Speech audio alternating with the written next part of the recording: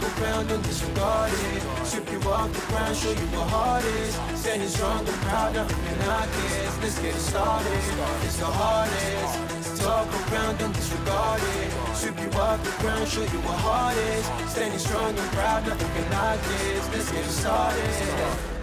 Yeah, get your boots ready. We're about to go on a trip where we wrestle nobody, settling or calling it quits. You're here for the grit, betcha this stuff is amazing. You're stumbling, welcome to the bump in the apron. Step into it, the hardest part of the ring. Here to bring fun, yeah, in this art he is king. It's the best thing, making sure you don't tap out. Don't go soft with the hardest podcast out. And it's not just another one, it's clear. Off the rest, in this content, none contest. Take the nonsense off the steps. You know it's nothing but pure gems when it's coming off the chest. Get it? Now it's time to sit and relax. Get your mind blown away, ain't no skipping this track. Have you paying more attention, no listening gap. Get everything I ever wanted, no giving it back. Yeah. Ooh, what's up, everybody? Hey, it's your boy.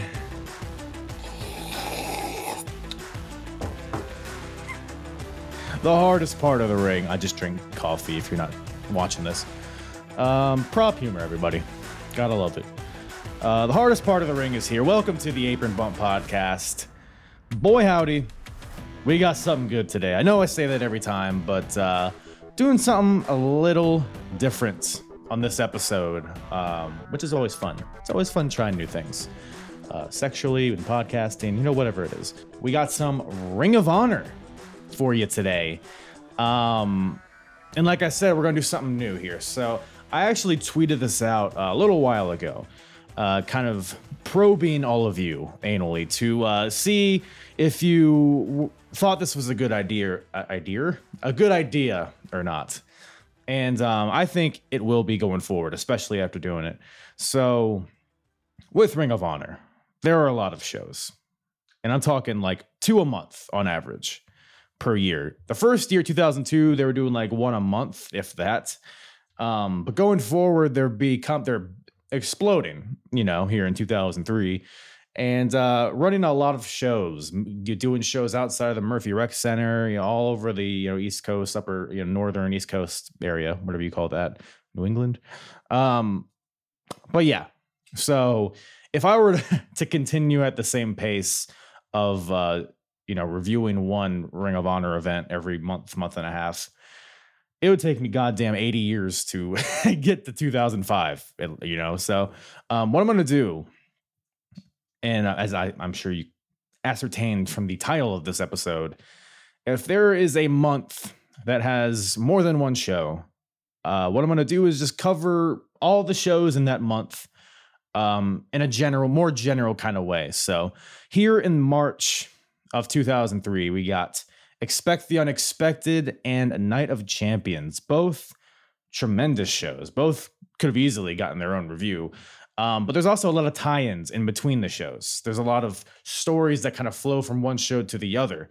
So this gives us the opportunity to kind of capture that entire story that's being told in this month and to pretty much cover the major bullet points of what happened on these two shows.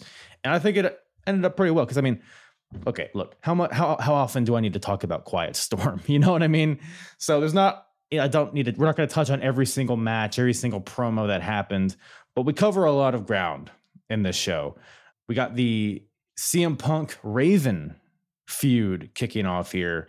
At the end of my last episode, One Night Anniversary, we had some promos at the end of the show that kind of alluded to this beginning, but we actually have physical altercations. We got matches. We got the promos, a ton to get. We could have just done a whole episode on CM Punk and Raven, just that. Lots to get into there. So we talk about the couple of matches they had and all the promos they had. We get into Homicide, Julius Smokes, and all of the the rioters from the 1 year anniversary show, that infamous riot, pretty much formulating a faction with Homicide and his boys, as he says. Also get into low key murdering people. We got title changes, major title changes, really, and just some fucking amazing wrestling that we get to talk about. We were able to watch from these two shows. So we got banger matches. We got some legendary moments in the history of Ring of Honor. And, we got Hernandez and the Christopher Street connection. So, we got a little bit of everything for you today. But if you like this type of episode, if you are like, boy, howdy, I sure love me some Ring of Honor, or you're like, man, I would love to learn about Ring of Honor and their humble beginnings all the way from the beginning. Well, go to apronbump.com. Go to the episodes tab, and you can select Ring of Honor, and that'll bring you to all of the Ring of Honor reviews that I've done thus far. And I've covered every show from their inception.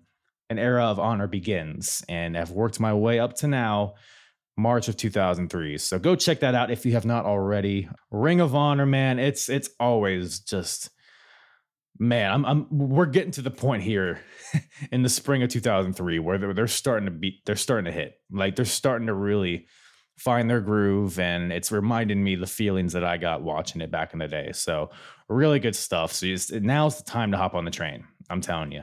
Go to apronbump.com. You can find all my full episodes there. You can find all my social medias, the merch, rate, review there, all that in the description below as well. So go check that out. Check out all my episodes, why don't you? Yeah, silly goose.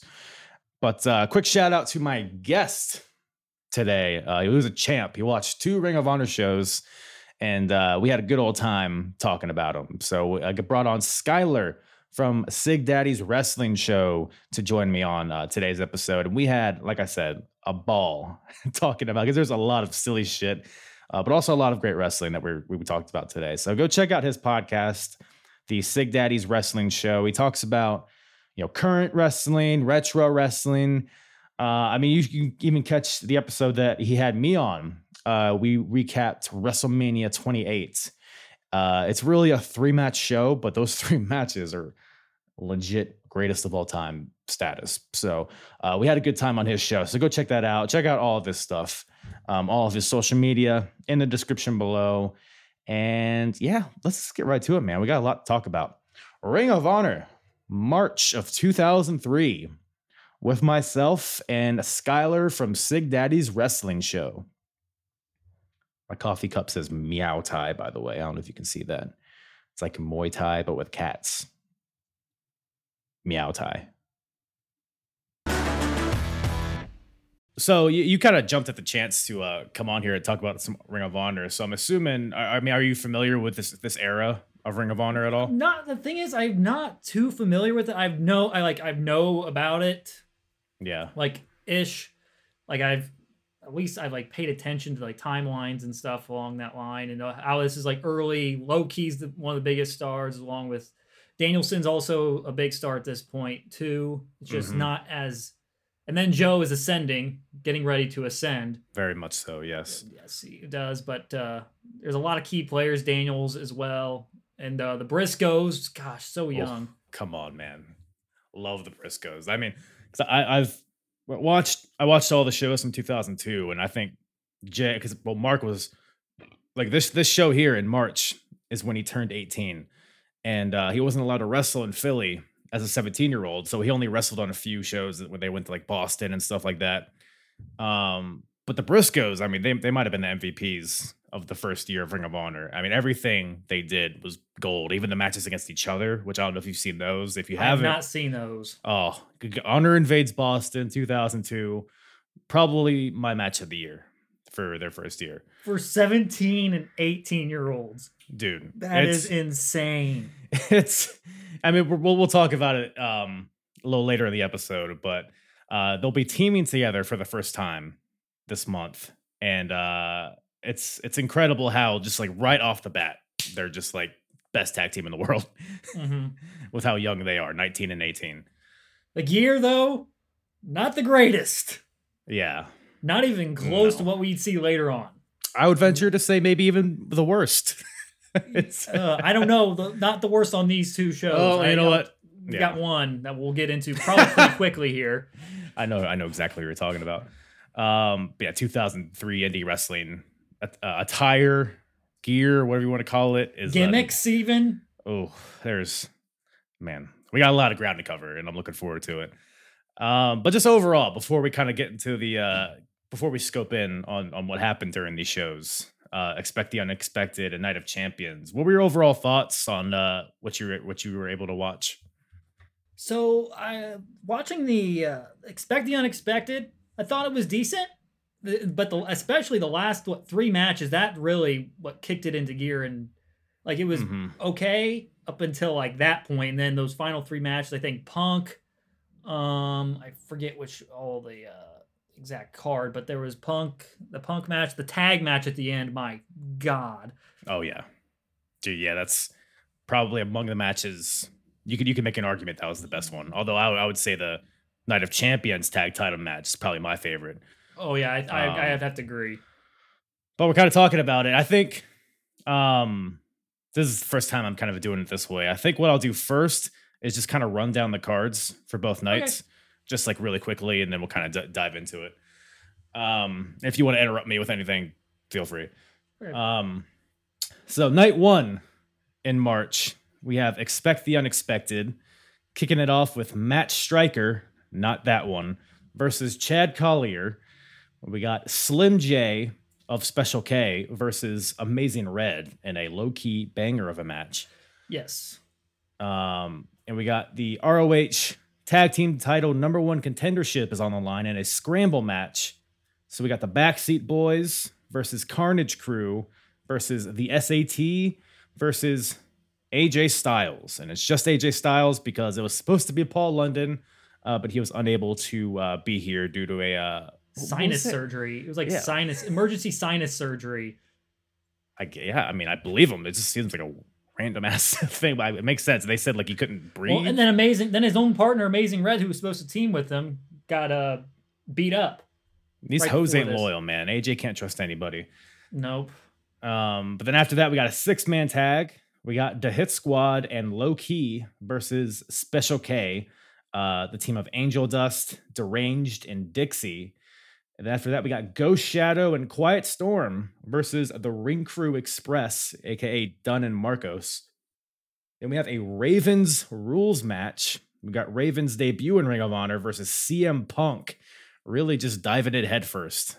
Man, they didn't waste any time getting into this. No, it's like up, straight up. We're throwing all the gimmicks in here right now. Yeah, I would have expected like a tag match first, but nope. 20-minute bloody brawl to open up the feud.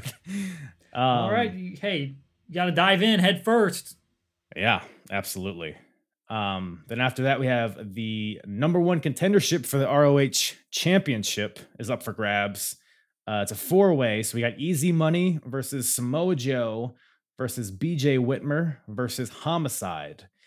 And then the main event, the Ring of Honor tag team titles are on the line. We got the Prophecy, the team of Christopher Daniels and Xavier. They're defending the titles against the team of AJ Styles and Amazing Red, which, spoiling the #1 contender match from earlier, but that's fine. And then Not important. Nah, Stuff. it's who cares? What do you think? You think AJ SAT? Styles is gonna lose? But yeah, I mean, so this first night, did you have a particular match of the night? Think it may have been. I think it was the 4-way. The #1 contenders one? Yeah, I think it was the 4-way. Yeah, that was really good. Homicide, Samoa Joe have a really great dynamic against each other, and an Easy Money and BJ Whitmer. Homicide hit a cop killer on a woman. Was that this match? I guess it was, right? Was it this match or after? Because after this match was a giant brawl. Yes. This wasn't the machete though. I don't think. I think that was the second night. machete's the next night. What a tease! Because I had that in my notes. Like some dude just pulled out a machete out of nowhere. Yeah. Now that I'm thinking about it, I'm pretty sure the machete and the domestic abuse with a cop killer, I think that was in the same show. It feels like it's the same Philly show to me. But let's just say this: Expect the Unexpected is in Boston, and the next, or I guess it's like a week or two after, in Philly, back in the Murphy Rec Center, we got Night of Champions. So opening up with a 4-corner survival match, we got Alex Arion versus Dixie versus Matt Stryker versus BJ Whitmer. Matt Striker with a Y. Yes, again. Can't forget. A Y and a unibrow, most importantly. Commentary. Yeah, because they gave him so much shit for that. Poor guy. Yeah, I was like, dude, can't get a break. He's actually pretty good in the ring. He is. I mean, to be fair though, he could just shave it off. I mean, what are we doing here? Yeah, it's 2003. You have a pair of tweezers at least. I thought you were about to say unibrows were in 2003. It's like, that didn't happen until about 2014. Anthony Davis. Oh, I see. 2012, whatever I think it was. Yeah, I don't know if that really caught on, but after that, we have a 6-man tag team scramble match. We got Quiet Storm and the SAT versus Special K, the team of Angel Dust, Deranged, and Izzy. These all sound like made up names as I'm saying them. Yes. Some of these gimmick names, my lord. There's something. They do drugs. Skylar, it's pretty much, yeah, Angel Dust. Well, if that's one of the gimmicks, is Angel Dust, so. Yeah, that's really deep. It has a lot of layers to it. Very deep. And they didn't make it, I gotta say this, they made it known throughout the broadcast. Oh, they're drugs. They're into drugs. Oh, no, I thought it was pretty subtle. No, it was pretty, yeah, very subtle. read between the lines. But after that, we got the Backseat Boys versus the Ring Crew Express. Then we got the FWA British Heavyweight Championship on the line. That and the number 1 contendership, both on the line. Match between the champion Christopher Daniels versus Doug Williams. I'm going to spoil something right now. Please This do. may be my favorite match of the two shows. It is my favorite match of the two shows. It very much stood out amongst the other matches. It felt, for lack of a better term, it was not a very indie match.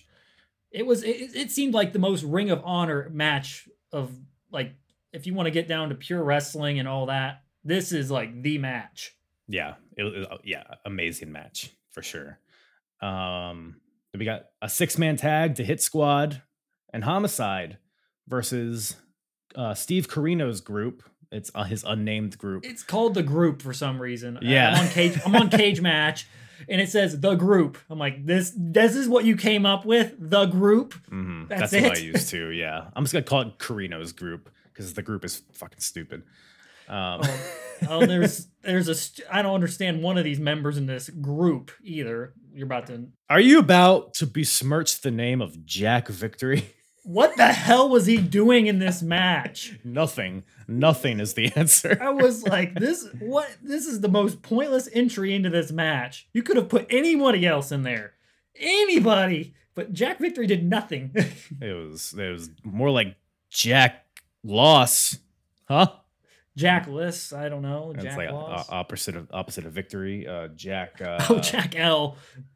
Yeah, see, it's very deep. Very deep. Very deep. We got the team of the Christopher Street Connection, Mace and Hot Stuff Hernandez versus the Carnage Crew. That was one of the more interesting pairings of the show. Yeah, that's the one that I did not expect. Was not expecting Hernandez in a pink boa, personally. But yeah, I have a lot to say about him later. Well, yeah, you don't want to meet him in a dark alley or a light alley. He's gonna find his own alley to fill. So we got the Ring of Honor tag team titles also on the line. The team who won the tag team titles at AJ Styles and Amazing Red, accompanied by Mickey James. Weirdly, what a cast. Alexis of Lurie. Sorry. That's the name. It is. You got to get the name right. I really do. I'm a goddamn professional. Versus the Briscoes. Are you as professional as Brian Myers? I'm not the. What was his nickname? The most professional. The most wrestler. professional. I was about to say the best professional, but that doesn't sound right. Fucking Kurt Hawkins. We got Low Key versus. Speaking of professional, here's probably not one of the most professionals. We got Low Key versus Jody Fleisch. Oh, yes, I heard. I heard the thing on the Briscoe. Not their match with the Briscoes at WrestleCon. Him and I don't know who his partner was, but I heard about it, and I'm like, Was this recently? Yeah, it happened WrestleMania weekend. It's crazy if they're all still wrestling. Like how many people on these cards are still wrestling? 19. This is 19 years ago, folks. Whew, God, 2002 doesn't feel, or 2003 doesn't feel like 19 years ago. I was 7 years old when this show happened. Then we got a tag team match: Ace Steel and CM Punk versus Colt Cabana and Raven. And the headlining the show, closing us out, we got the Ring of Honor Championship on the line. We got Xavier, the champion, defending against Samoa Joe. Who doggy? Joe. How convenient is it that we are doing this now, knowing that Joe just won the Ring of Honor television title the night before? I'll tell you this. So we're recording this the very night after Joe beat Minoru Suzuki for the Ring of Honor TV title. I finished the show like right before. Like I finished this, turned it off, turned on AEW, and it's like the transition. It's like, oh, there's CM Punk again. Here's like a couple other guys, and then you got Samoa Joe closing out the show again and winning the title again. It's like, again, 19 years later. Time is a flat circle. It really is. So is the Earth, but that's a different story. Kyrie Irving. AJ Styles. But yeah, a really good collection of shows. So the first show kind of and this is me, I've been watching a lot of old school Ring of Honor, so I'm kind of used to, seeing Their these pacing. guys. Yeah, exactly. The first show was fine. It didn't really grip me, maybe other than, like you said, the last couple matches, particularly probably Punk and Raven stood out to me. Well, it was the wildest. It was a super wild, bloody brawl, which we didn't see really not any of that, but on that show specifically, we didn't see anything like that. Mm-hmm. Yeah, and they would go on to have several of those, from what I understand. But yeah, and these two shows, like some threads that kind of weave throughout both of them. So we have the Prophecy versus Carino's group. We got the tag team division is red hot, especially with the Briscoes now being a team. And then you got like the Backseat Boys are now full time, and all the title changes and all that. AJ and Red, like the tag division probably was the MVP of both these shows. Actually, you know what? Let's start off with probably the most prominent feud of 2003 for Ring of Honor. So CM Punk versus Raven. Man, seeing Raven in a Ring of Honor ring, it feels strange. It's out of place. It's so out of place. It's because it almost seems like they're trying to be ECW in a way. Right. Yeah, Raven is like I've said this before. He's a good talker. Raven is. I don't think he's a good promo though, if that makes sense. Oh, I agree. I see what you're saying, and a lot of what I noticed with Raven during his promos for both of these shows, he'd always go for the lowbrow humor on Punk. Oh, that's where he would always end up going, because he made some Michael Jackson joke. Both shows, by the way. I think it was hard to hear sometimes what he was saying because it's 2003 indie wrestling, but yeah, I'm pretty sure he made the same Michael Jackson. Hey Punk, you love being at his ranch or whatever he said. I can't even remember what he said on that, but like on the Punk end of things, I thought it reminded me a lot, like, because he has this thing was like he's better than you because he's straight edge, blah blah blah blah blah. It reminded me a lot of what he ended up doing, toned down, mind you, in 2009 and 10 with his initial feud with Jeff Hardy, and then Straight Edge Society as well. No, I mean it's almost. Yeah, that's a good point, actually. Like beat for beat. I mean, it's very similar dynamic because Jeff Hardy and Raven were pretty much in the same kind of points in their lives in each respective feud with Punk. And like you said, he's using the straight edge thing, which, by the way, up till now, Punk's just been like a good guy. He's kind of new to Ring of Honor and people love him. And he just a heel turn just really abruptly. But I can't say it's a bad move because Punk out here is cutting the best promos I've seen in Ring of Honor thus far. And sure. It was just a hint of what you get in the future with him. Oh, yeah. And he was bashing the crowd left and right. Cheer me, boo me, blah, blah, blah, blah, blah.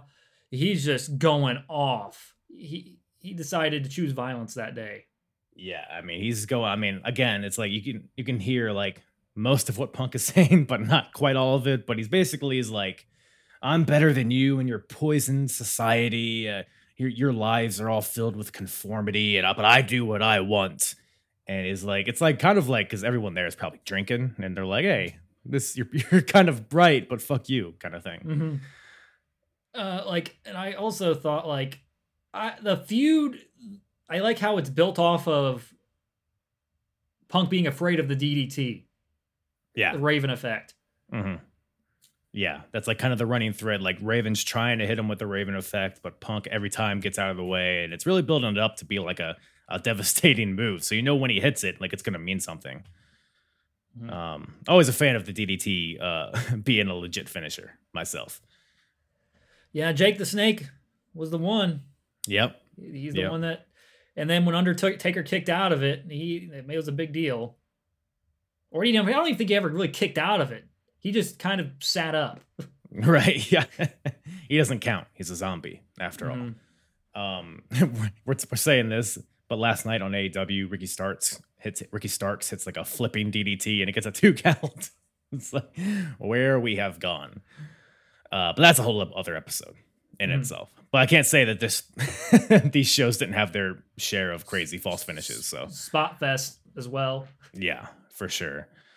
But yeah, Punk, I mean, if we're talking about like who had the better promos, I mean, I would say Punk by a country mile. Oh yeah, Punk, it was not even on the same planet.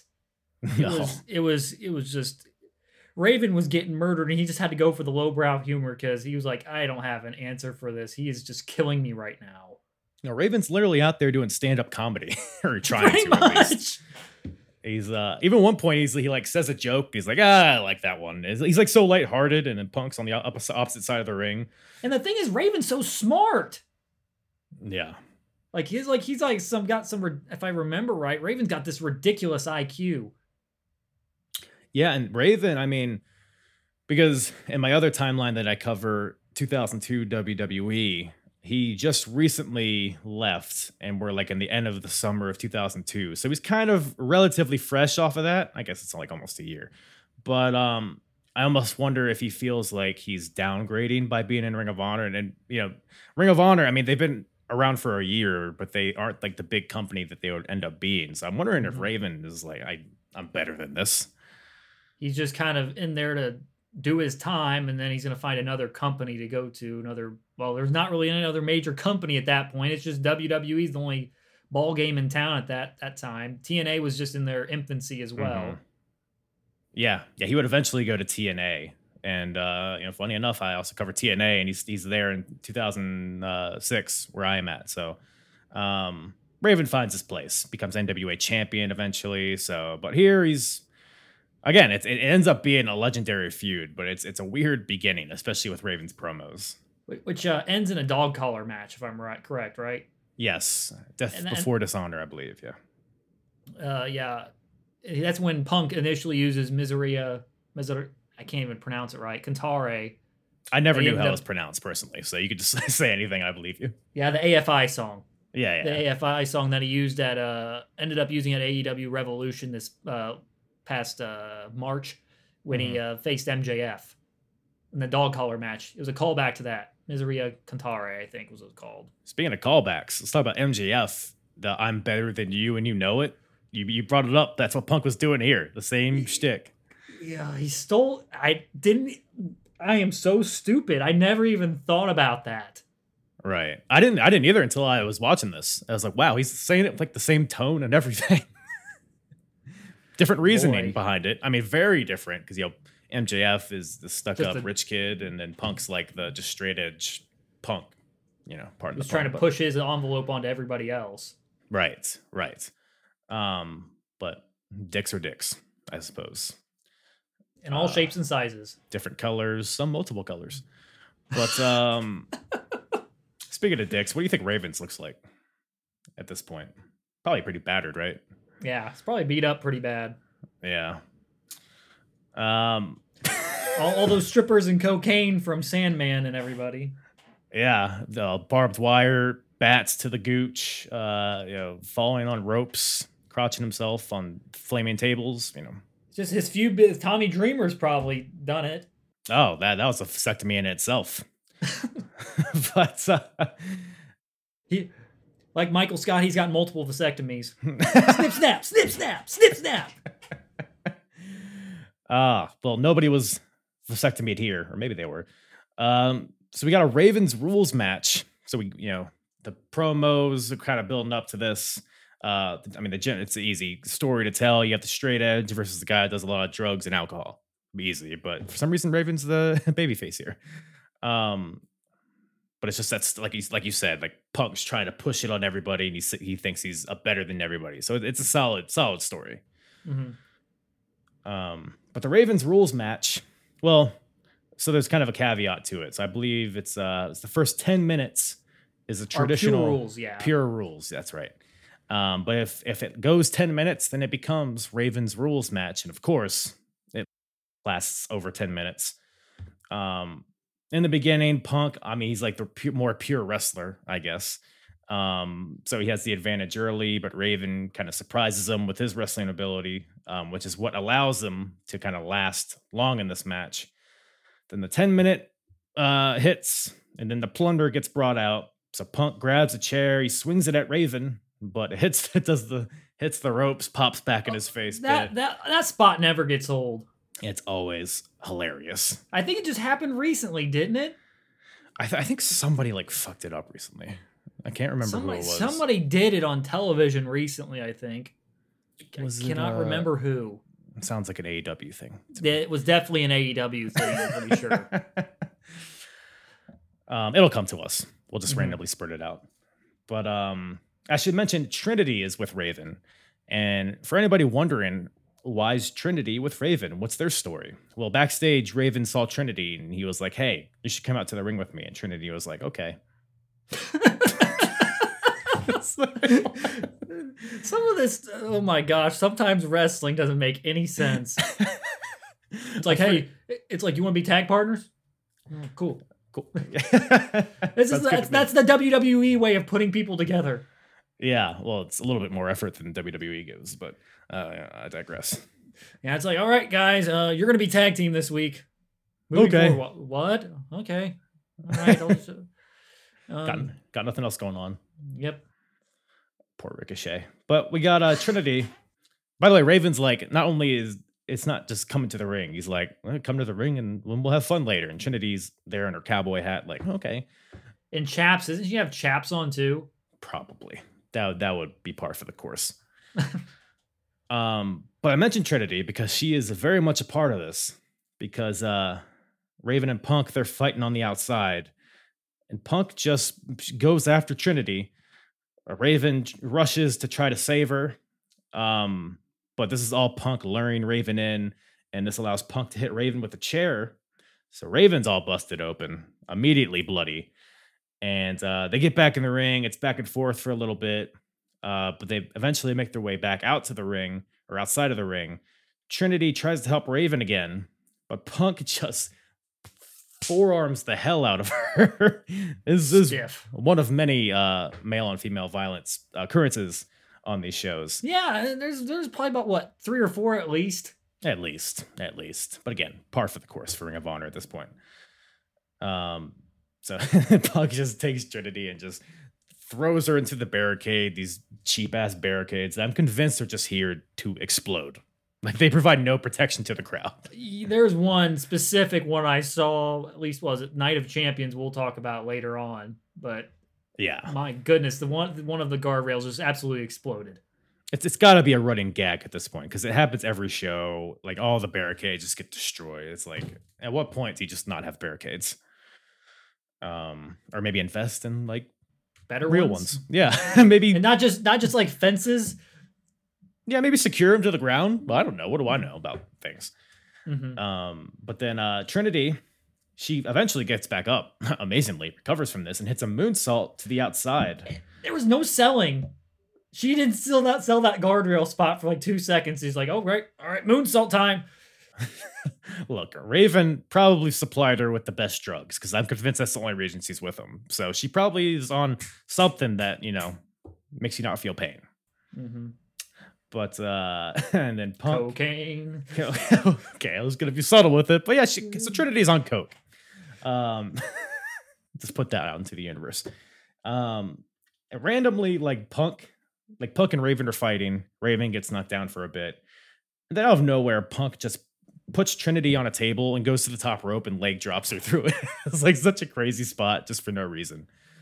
Yeah, I know. It was just like all of a sudden it's like you see Punk just put her on the table and it's like, oh, okay, well, all right, we're getting male and female violence, more of it.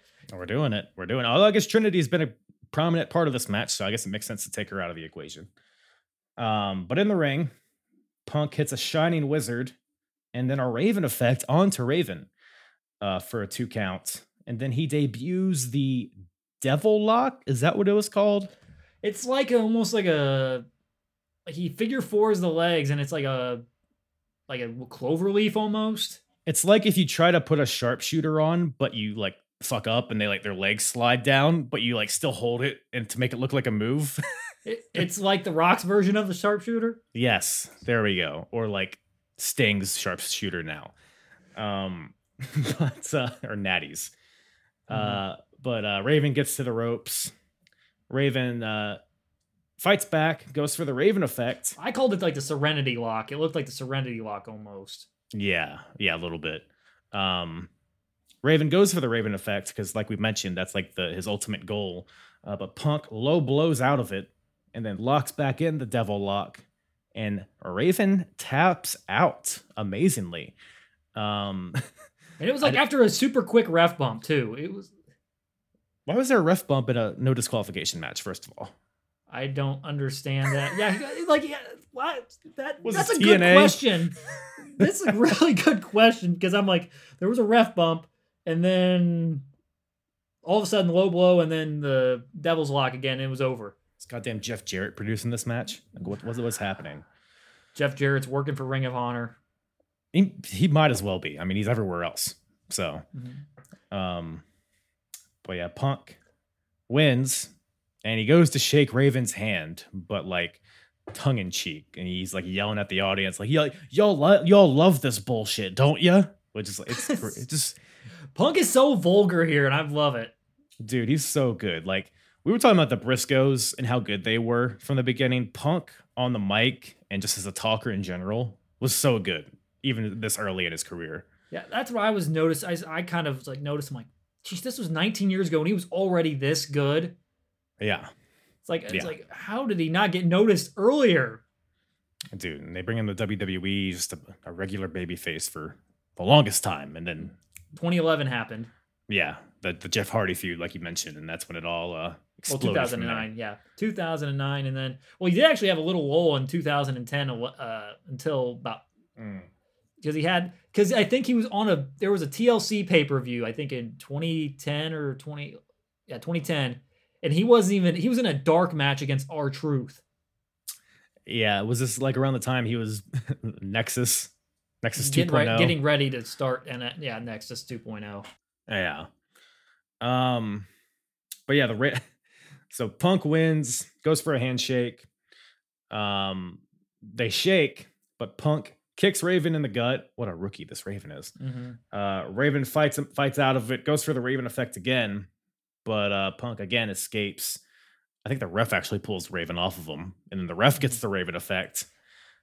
And so that's their first singles match. That was a pretty significant one just to open up their feud here. It's like, well, they're going. Yeah, we're throwing all the the gimmicks, like I said earlier, into the fray. This was I think it's almost kind of to disguise Raven's deficiencies in ring in a way, I guess. Yeah. Because he's probably just coming back at this point. Probably. He was just kind of settling back in, so he needed this plunder and everything to involve to kind of get himself back in the mode and all that. Maybe not. I don't know. I don't know his history since, like, from the time he got released from WWE to this point. So, yeah, I have no idea what he did in between. He does look in pretty good shape, though, to be fair. So it's not like he's just, off the couch, kind of thing. But I mean, maybe it is though. Ring shape's a different thing than physical shape. But like you said, just like a what's the phrase when you're not like everybody else? So he's sticking out like a sore thumb, is what he is. Raven is. But ultimately, I mean, it would do wonders for Punk, and it would be a beautiful thing. So, so that was Expect the Unexpected. So now we got the second show of March, kind of progressing this feud. It is a tag team match. So we got Ace Steel and CM Punk versus Colt Cabana and Raven. So Colt Cabana, so Punk and Cabana had a series of matches. I guess they were all in 2002, maybe a little bit in 2003, but that's kind of how both of them were introduced to the Ring of Honor audience, and they were great matches, every one of them. But Punk was the baby facing, Cabana was the heel. They were like good friends, but they were like fighting to see who would get a contract, kind of things like that. You have Ace Steel, who, correct me if I'm wrong, I believe trained both Punk and Cabana. Yes, that's what they kind of kept saying on the broadcast, was right, that Steel trained both Cabana and Punk. One thing I thought was weird, I've never seen, or hardly ever seen, Cabana as a serious wrestler. Right. Yeah. Yes, he would become Boom Boom Colt Cabana, and then I think most of his tenure, he's like a comedy guy. Mm-hmm. So yeah, a weird iteration of him. It was a nice change of pace, though. I liked watching Colt as just a serious wrestler. He still has a little bit of fun, but not like near as much as you would see later on. Yeah, because he is a very good wrestler, and that kind of sometimes gets overshadowed by how goofy he is. But it's cool. Yeah, like you said, it's cool to see him kind of get a chance to showcase that here. Then obviously Raven here. So the whole story here is that Punk is basically suggesting that Colt is turning his back on his trainer, Ace Steel, by aligning himself with Raven, and Punk's being loyal to Ace Steel. Is that whole thing. But Raven also wants revenge on Punk for beating him at the last show. But Raven Punk kind of knows that there are a lot of shenanigans at foot here. So like when the match starts, it's a tag team match. So Punk, there's like a funny moment in the beginning where Punk keeps tagging out every time Raven gets tagged in. Like it's really rapid fire. It's like, oh God. So at one point Punk hits the ropes. Raven, I believe this is Raven's rules again, right? This yes, match? it is. It turns into Raven's rules once again. I don't know if it was that or if they just said, fuck it. But yeah, so Raven hits Punk with a chair shot as he hits the ropes, which allows Colt to hit the Colt 45, which is like a butterfly backbreaker of sorts. It's really good looking, though. I would say that. Brutal. Ace Steel makes the save, though, so Punk doesn't get pinned. Some really fun like double team moves between Punk and Steel. Obviously, they have the chemistry, a trainer and trainee. They tried the Kings of Wrestling, Claudio and Chris Hero. Yeah, they had this move where Claudio, he would do the giant swing, and then Chris Hero would do the kick from the second rope, and it looked awful. Yeah, it looked like shit. When the Kings of Wrestling did, it looked beautiful, but when Punk and Ace Steel did it, it was not very good. I noticed. I'm watching this match. I noticed Steel was like below the level of Punk and Cabana already. Yeah, I mean he was fine, I guess, but there's nothing particularly exciting about him.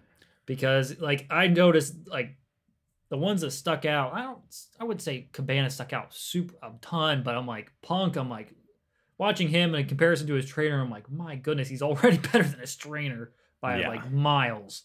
Yeah. So hopefully the giant swing is no longer a part of Punk's repertoire going forward. Because that thing was slow as hell. He couldn't get him up. Was it Raven he was doing it to, or is it Colt? Do you remember? I don't remember which one, but wait a minute, let me see. I think he couldn't do it to either one of them. Well, we got an old man dive here too. An old man dive? What happened there? It was Raven. Oh, of course. Over the top rope. Which old man? Oh yeah, no, that was a good dive Raven did. Well, I wouldn't say good. He got himself over the ropes. It was barely. It was very much no style points, but he got over the ropes. I did love Raven's hot tag with the trash can, though. That was probably my favorite part. that was the favorite part of my match by far. This match by far. Just gets in there. Just everybody's getting a trash can to the head. Colt hits a beautiful moonsault to the outside, but quote unquote fucks up his leg. And at the time I was watching this, I was like, is he really hurt? Or it seemed very Legit. dramatic. Well, it seemed dramatic because, like, I know he was screaming bloody murder. He's like, ah, ah, ah! yeah. Like that was. I don't know if that was a good imitation of Colt, but he was. Wait, I'm like, how did it sound? Okay. He's like screaming. Like I noticed. I'm like, is that Colt screaming? It didn't seem to stop for whatever reason. It went on for like 10, 15 seconds. But if I'm reading the story right, I believe we find out why he's doing that. So this leaves like a 2-on-1 situation. So Ace Steel and Punk are teaming up on Raven. Punk misses an elbow. Again, a table gets brought into play. He goes to hit an elbow through Raven through the table, but Punk misses and goes crashing through the table. And this allows Raven to hit the Raven effect onto Ace Steel for the win. And Raven wants a handshake from Punk again. Punk says, "Fuck you," and I quote. And Raven goes for the Raven effect again. He's very persistent on this, like he really wants it. Punk escapes again. But then Raven gives like 2 or 3 more DDTs to Ace Steel. But eventually, poor guy, dude, just here, he didn't even get a promo. He's just out here looking like Mickey Rourke. But Punk eventually, like as Raven and Colt are in the ring, kind of recovering, Punk sneaks up on them, and Punk eventually convinces Colt to gang up on Raven. So now Colt is aligned with Punk all of a sudden. I guess that's why he pretending to be injured so that's what I was saying at the end too. Yeah, to create a 2-on-1 situation. So I guess that makes sense. Well, it's a 3-on-1, but Ace Steel's dead. Yeah. Well, Ace Steel's RIP. Hopefully. Then they drop toe hold to the chair. Punk hits on Raven, and Punk and Colt just carry Ace Steel to the back. So Raven still looking for that revenge. And Punk's back was torn up from that table spot. Oh, dude, yeah, it was like that hardcore Holly in ECW when he like cut his back open. It was very similar to that. Yeah, like it was a weird angle where he jumped off because he jumped from like corner to corner on the elbow drop. Yeah. I noticed like he went from opposite. It was a weird angle as the commentary was pointing it out too. And then Raven moved and that effed up Punk bad. Typically, you don't see that with table spots, but that spot in particular, like Punk's back was just mangled from that for some reason. Yeah. And this isn't a WWE table that just splits in half. It's shards of wood and metal just into his back. But yeah, anything else on the Punk and Raven kind of feud here? I liked the first match. I liked a lot more than this tag match. I agree. Yeah. I felt I had a lot more fun with it.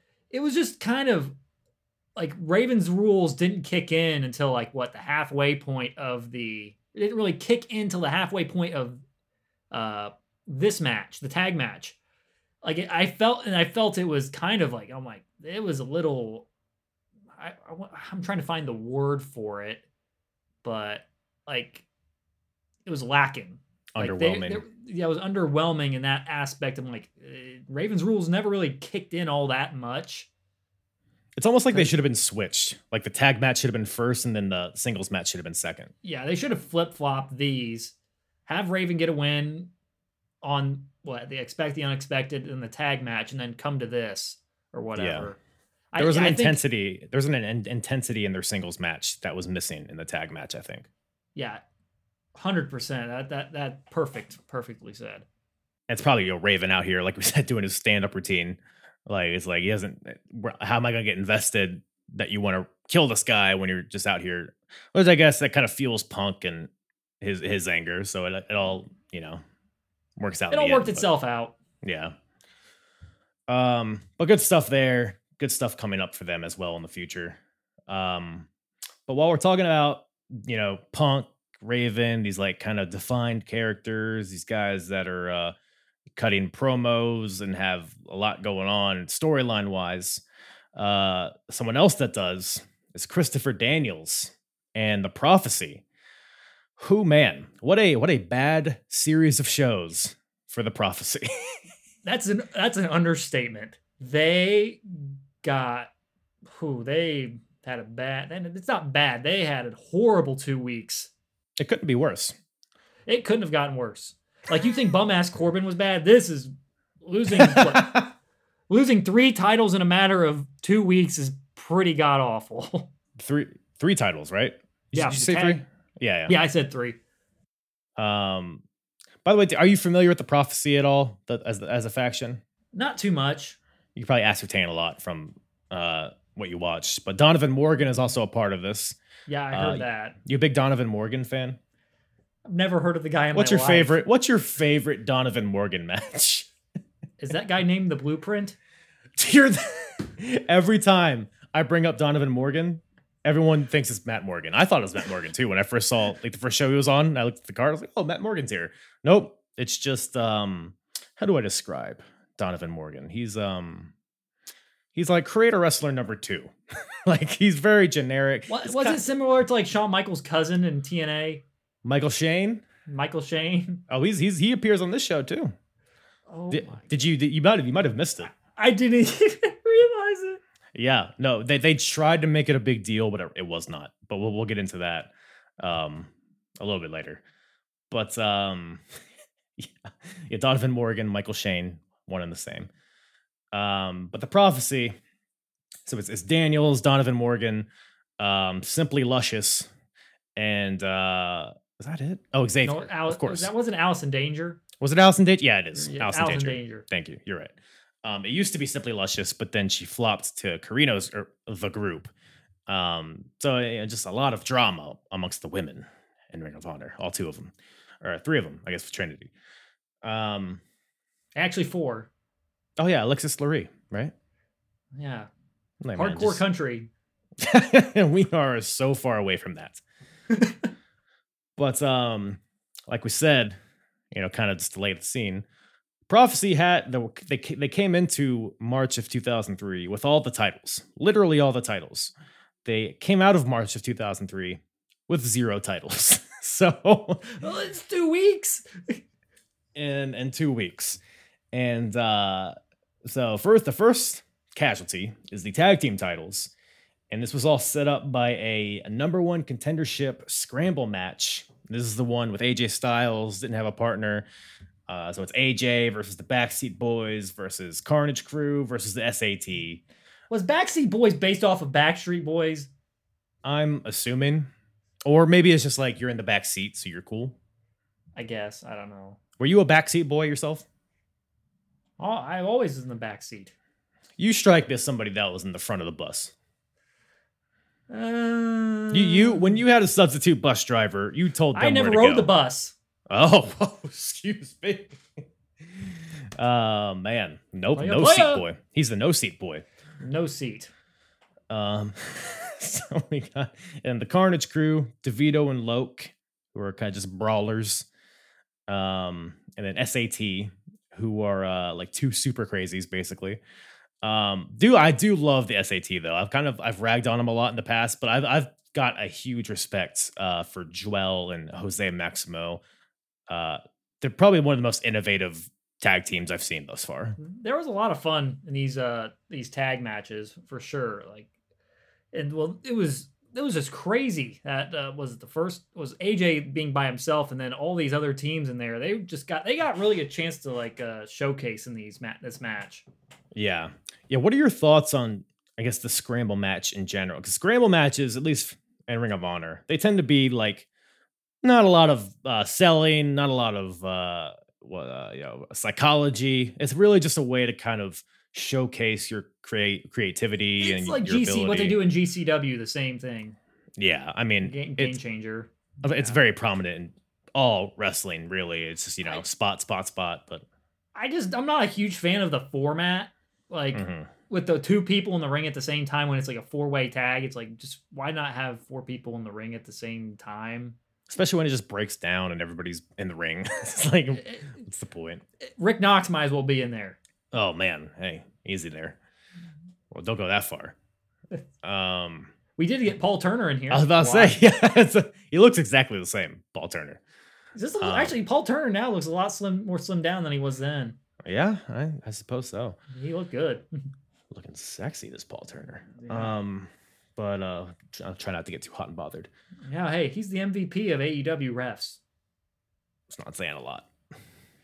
Hey, I'll say I got to give him credit though. He's probably the most consistent official out of anybody. Yeah, anybody that's not Bryce Remsburg is okay with me. Oh my God.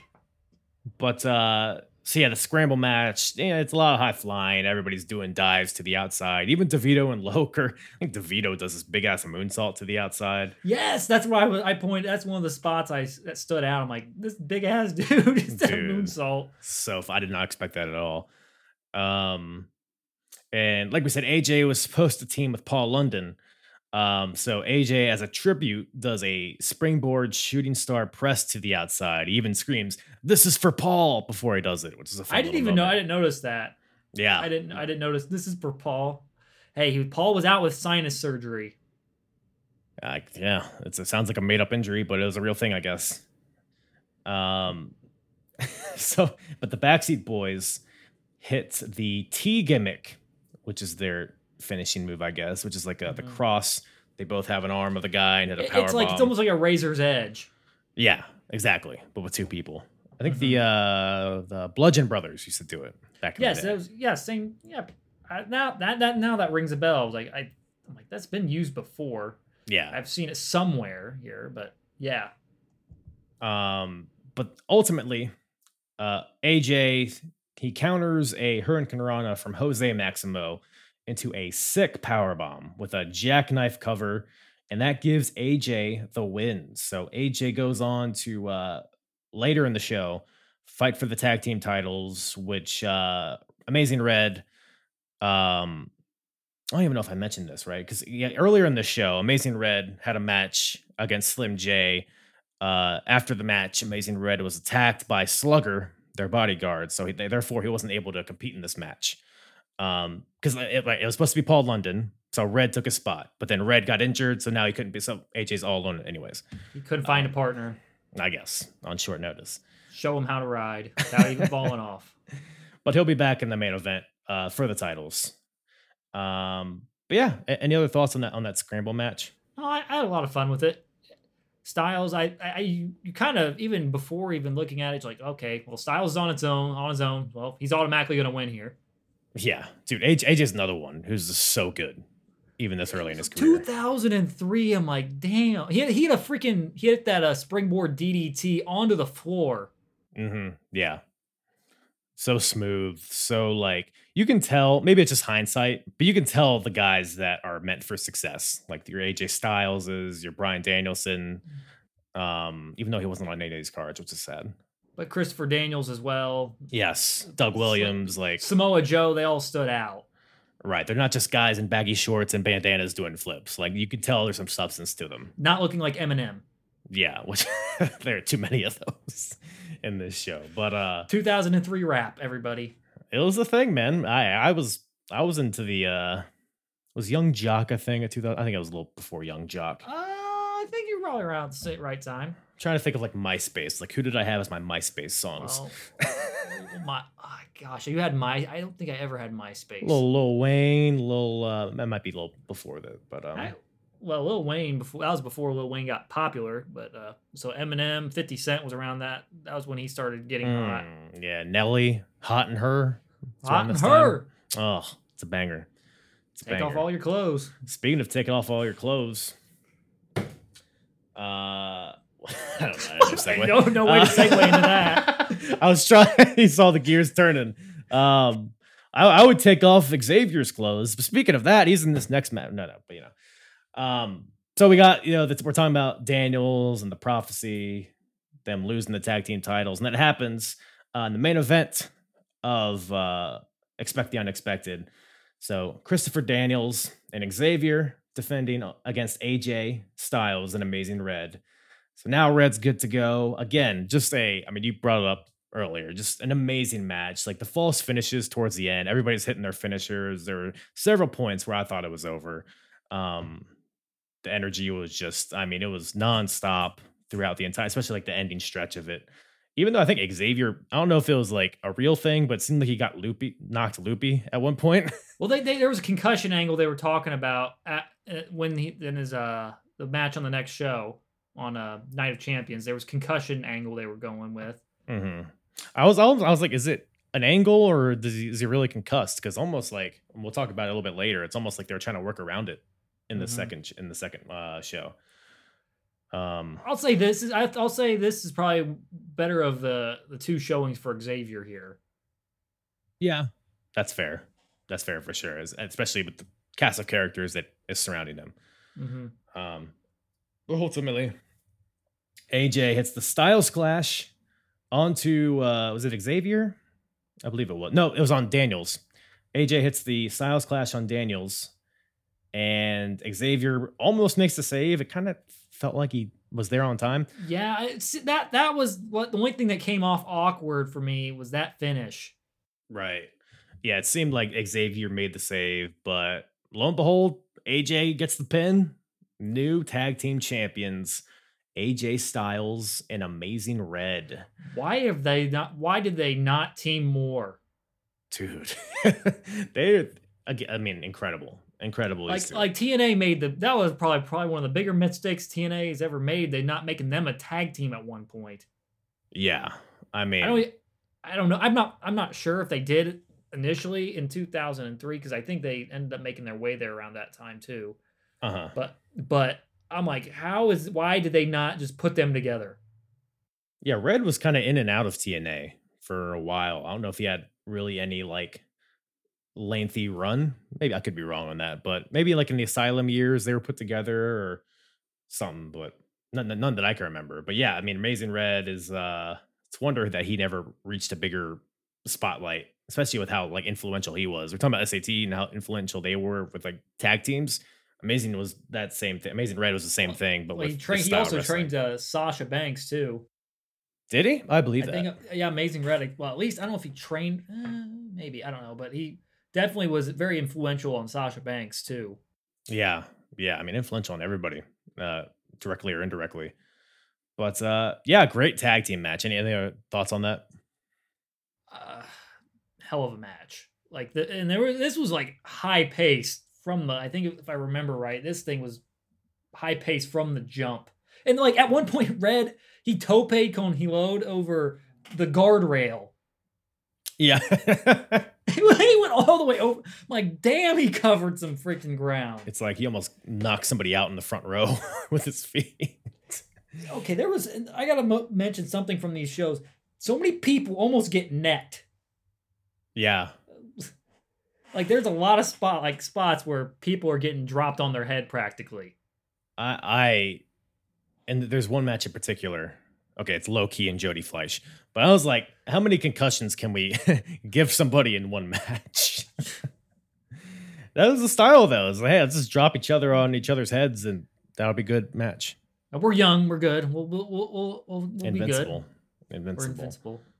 That being said, most of these guys are still wrestling. Even like Jody Fleisch is still wrestling. Key's still wrestling. So who am I to say? Alexis Lurie. Yeah, still going strong. I don't think she was ever became a star anywhere. No, she didn't. Well, I don't know what she did after this. Maybe she did some TNA stuff or something. I don't know. I think she worked with a lady named Trish. Doesn't ring a bell. Damn. Sorry to stratify you. Oh, that was awful. I apologize for that. So we're talking about Daniels. So the tag team titles gone from the Prophecy. But at least he has the FWA title, the British Heavyweight title. At least he has that. I think he's held it for like 6 months at this point.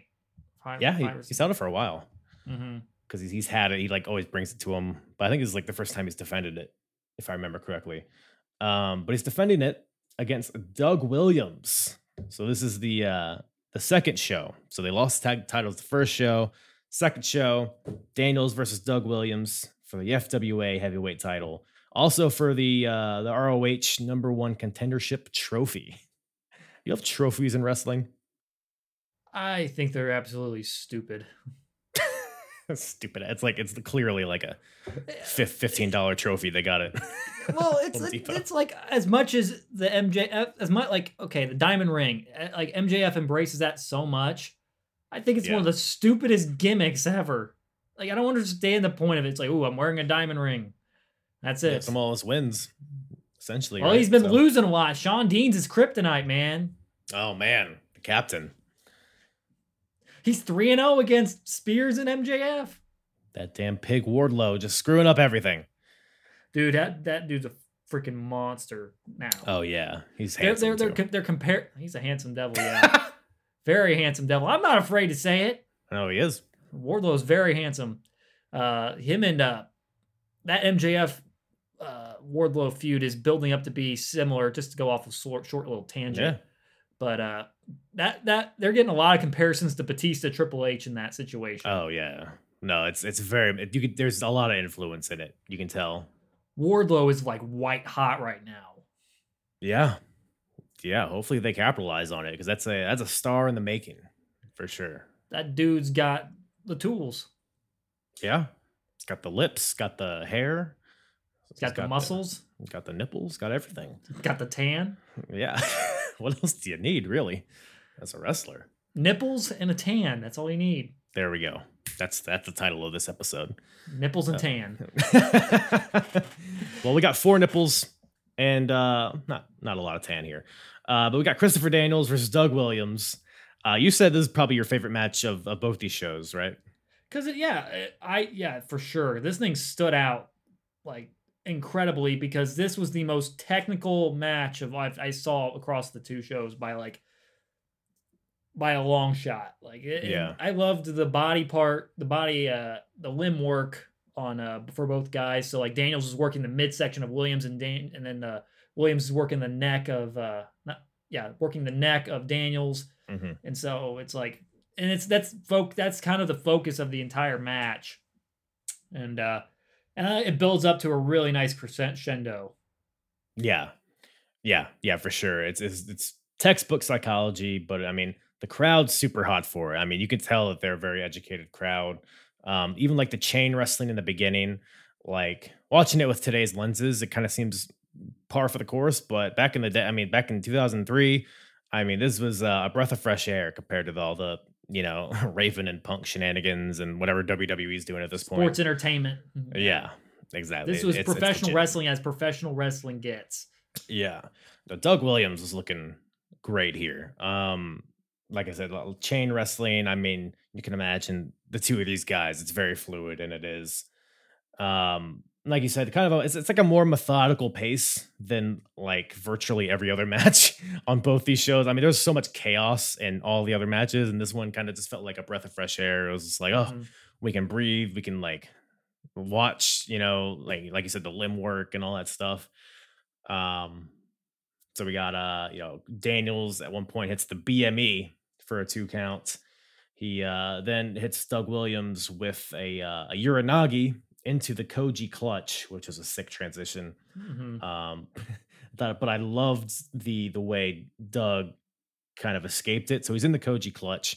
He grabs like the back of the head of Daniels and like a cravat, and then like pulls him up in like a Muay Thai plum and starts like kneeing him in the head. Again, just like so technical, but it's like so like easy to digest and made sense. Yeah, he's like literally cranking the neck of Daniels at this point. Yeah. And it's appropriate. I mean, it's the FWA, which I can't say I've watched a ton of FWA, but I'm an FWA expert. Yeah, I mean, that's what everybody knows about you is you're the FWA guy. So I don't even know what the letters even mean. I've been stalling because I forget myself. Frontier Wrestling Alliance Association. Doesn't matter. But there was a lot of like, it was very fluid. A lot of Ring of Honor guys would go there a lot and vice versa. So it was kind of the ROH of Britain, I suppose. Mm-hmm. But so Doug fights out. He with some knees. He goes for the chaos theory, so the rolling German suplex, but Daniels smoothly counters into a last rites attempt, which is like a crossroads kind of deal. Mm-hmm. But then Doug Williams fights out of it and does a swinging Cobra clutch. What do you think was better, CM Punk's giant swing or Doug Williams' swinging Cobra clutch? I'll go with the Cobra clutch because the giant swing, I don't remember the Cobra clutch as much. So I'm assuming That wasn't as bad. That couldn't be worse than the Giant swing. So couldn't even get him up. That's what she said. Couldn't get him up. That's valid. Doug Williams, he goes to the top for a top rope knee drop, hits it, goes for the pin, but Daniels gets foot on the rope. Daniels fights back, goes for the Angel's wings, but Doug Williams counters into the Chaos Theory, hits it for the win. Doug Williams beats Christopher Daniels, becomes the new FWH champion and the new number one contender for the ROH title. And awesome match, like you said. Like my final thing I said on it was, it's like all caps, what, period, a period, match, period. That's Wow. it. That's all I could say. And Chaos Theory it's an underrated finisher. Oh, it's beautiful. Beautiful. He's still doing it today, I think. God. It's great. I've watched some of his stuff from like Progress from like 10 years after this, 10, 15 years after this, and he's still great. So timeless is Doug Williams. And Doug Williams, he never got really a fair shake in TNA, I don't think, outside of the X Division. No. Yeah, he had a little brief run with the X Division title, I think, right? Yeah, him and AJ feuded at one point too for it. That was Or it was the Legends title. It was a Legends title. I don't know what the heck it was. The global title. Oh, that was a weird time. It was like 4-sided ring and the Hulk Hogan was there. Eric Bischoff, all them. Shark Boy. But they actually did have Styles and him had a banger. Actually, that it was, I think, Final Resolution 2010. I would imagine. Yeah, I couldn't see that being a bad match. I think it got, even though the Meltzer scale is kind of whatever your taste. Mm-hmm. It's kind of whatever you think of it.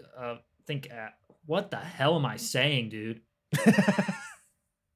Whatever. It's your prerogative on if you like it or not. That's what I meant. Yeah. But that match got 4 stars from him. Right. And I'm pretty sure Williams won with the Styles Clash. I could see that. He's a cheeky bloke. He would pull that out. He was actually the face in that situation. Yeah, I guess. Yeah, when I think of Doug Williams and TNA, I think of the British Invasion, personally, with all Magnus and Rob Terry. What a time! Rob Terry, the GOAT. Hey, he was tan and he had nipples. Did he have nipples? Can we confirm that he had nipples? Yeah, somebody go out there and find it. Did Rob Terry have nipples? That's the real question. Call in if you know. So actually, one nuance I forgot to bring up about this. So Daniels and Williams actually had a match a few months ago in Ring of Honor, and the stipulation for that match was that if Daniels won, Doug Williams could no longer shake hands in Ring of Honor. So and Daniels beat him, so Doug Williams hasn't been able to shake anybody's hand, which is just devastating. Mm-hmm. But Daniels said he's going to put that on the line again. So if Williams wins this, well, he can just shake anybody. He can shake your dick, shake your balls, shake anything he wants. Really. Shake your booty. Shake your booty. Hey, Casey and the Sunshine Band, baby. Yep, absolutely. Managed to fit that into this. But so Doug Williams wins. You got Daniel's lifeless body on the ground. Doug just shakes his limp hand and just throws it on the ground. Just a cool moment at the end there. Badass match, though. I'll say that. Awesome stuff. So no more tag titles. No more FWA title. Hey, at least they have the Ring of Honor title. Foreshadowing. So they think. Yeah. But we'll close the show with that because that's very significant. Mm-hmm. But another thing, we were talking on Twitter a little bit, and you brought up, just like the early stages of a lot of these wrestlers that we saw. We've talked about it already a bunch, like AJ's and the Briscoes and all that. Were there any others that stuck out to you as like just interesting to see in their early stages? Hernandez. Yes, thank you. I had a specific bullet for Hernandez. Because I noticed that too. I'm like, I saw that. I'm like, very interesting choice of where they put him initially. Man, I didn't know Hernandez was in Ring of Honor at all until recently. Hot Stuff Hernandez is what he went by. A part of the Christopher Street connection. but he's not partaking in the activities. He comes out, he has the boa, but that's pretty much all of the Christopher Street that's in him, I suppose. That's the only thing that's in him. He probably said I'm not doing this other stuff. He let me go out there and just shit on everybody. Y'all do whatever stuff with the poppers and the making out. That's all you. And the air humping. Yeah. Oh man. What'd you think of the Christopher Street connection in their match? Mileage may vary. I'm assuming this is the first time you've seen them. Yes, and I was like, "What the hell am I watching?" The Bronco Buster. I guess like a slow motion Bronco Buster. There was a lot of teabagging in this match. There were a lot of balls to mouth. More than the average match. It's gay. I mean, it's hot off the heels of a Billy and Chuck. Although I think Christopher Street Connection was around before them. But a weird time for innovator of violence. But yeah, it's a weird time in society where it's like, oh, you're gay, you're a heel. But yeah. But I don't know how much long they last, but it was worth it to see Hernandez out there for sure. Hernandez looked like a freaking monster here. He was so much bigger than it's like, yeah. I mean, yeah, everybody else, like we said, it's early 2000s indies. You have a lot of small, slim shadies. You got a lot of baggy pants. You got a lot of flippity doodahs and skinny guys. And you just got Hernandez, which... If anybody, I mean, I know Hernandez initially from his run in TNA and LAX. I'm going to tell you this. He's just as big, if not bigger here in 2003 and moving around like a tank. Like the dude freaking jumped over the top rope. I know he did that in TNA a lot, but I'm like, my God. Yeah. Yeah. It's that same kind of dive that like Roman Reigns does on occasion where he'll just like leap, no hands, no feet over the top rope. I think it's more impressive when Hernandez does it.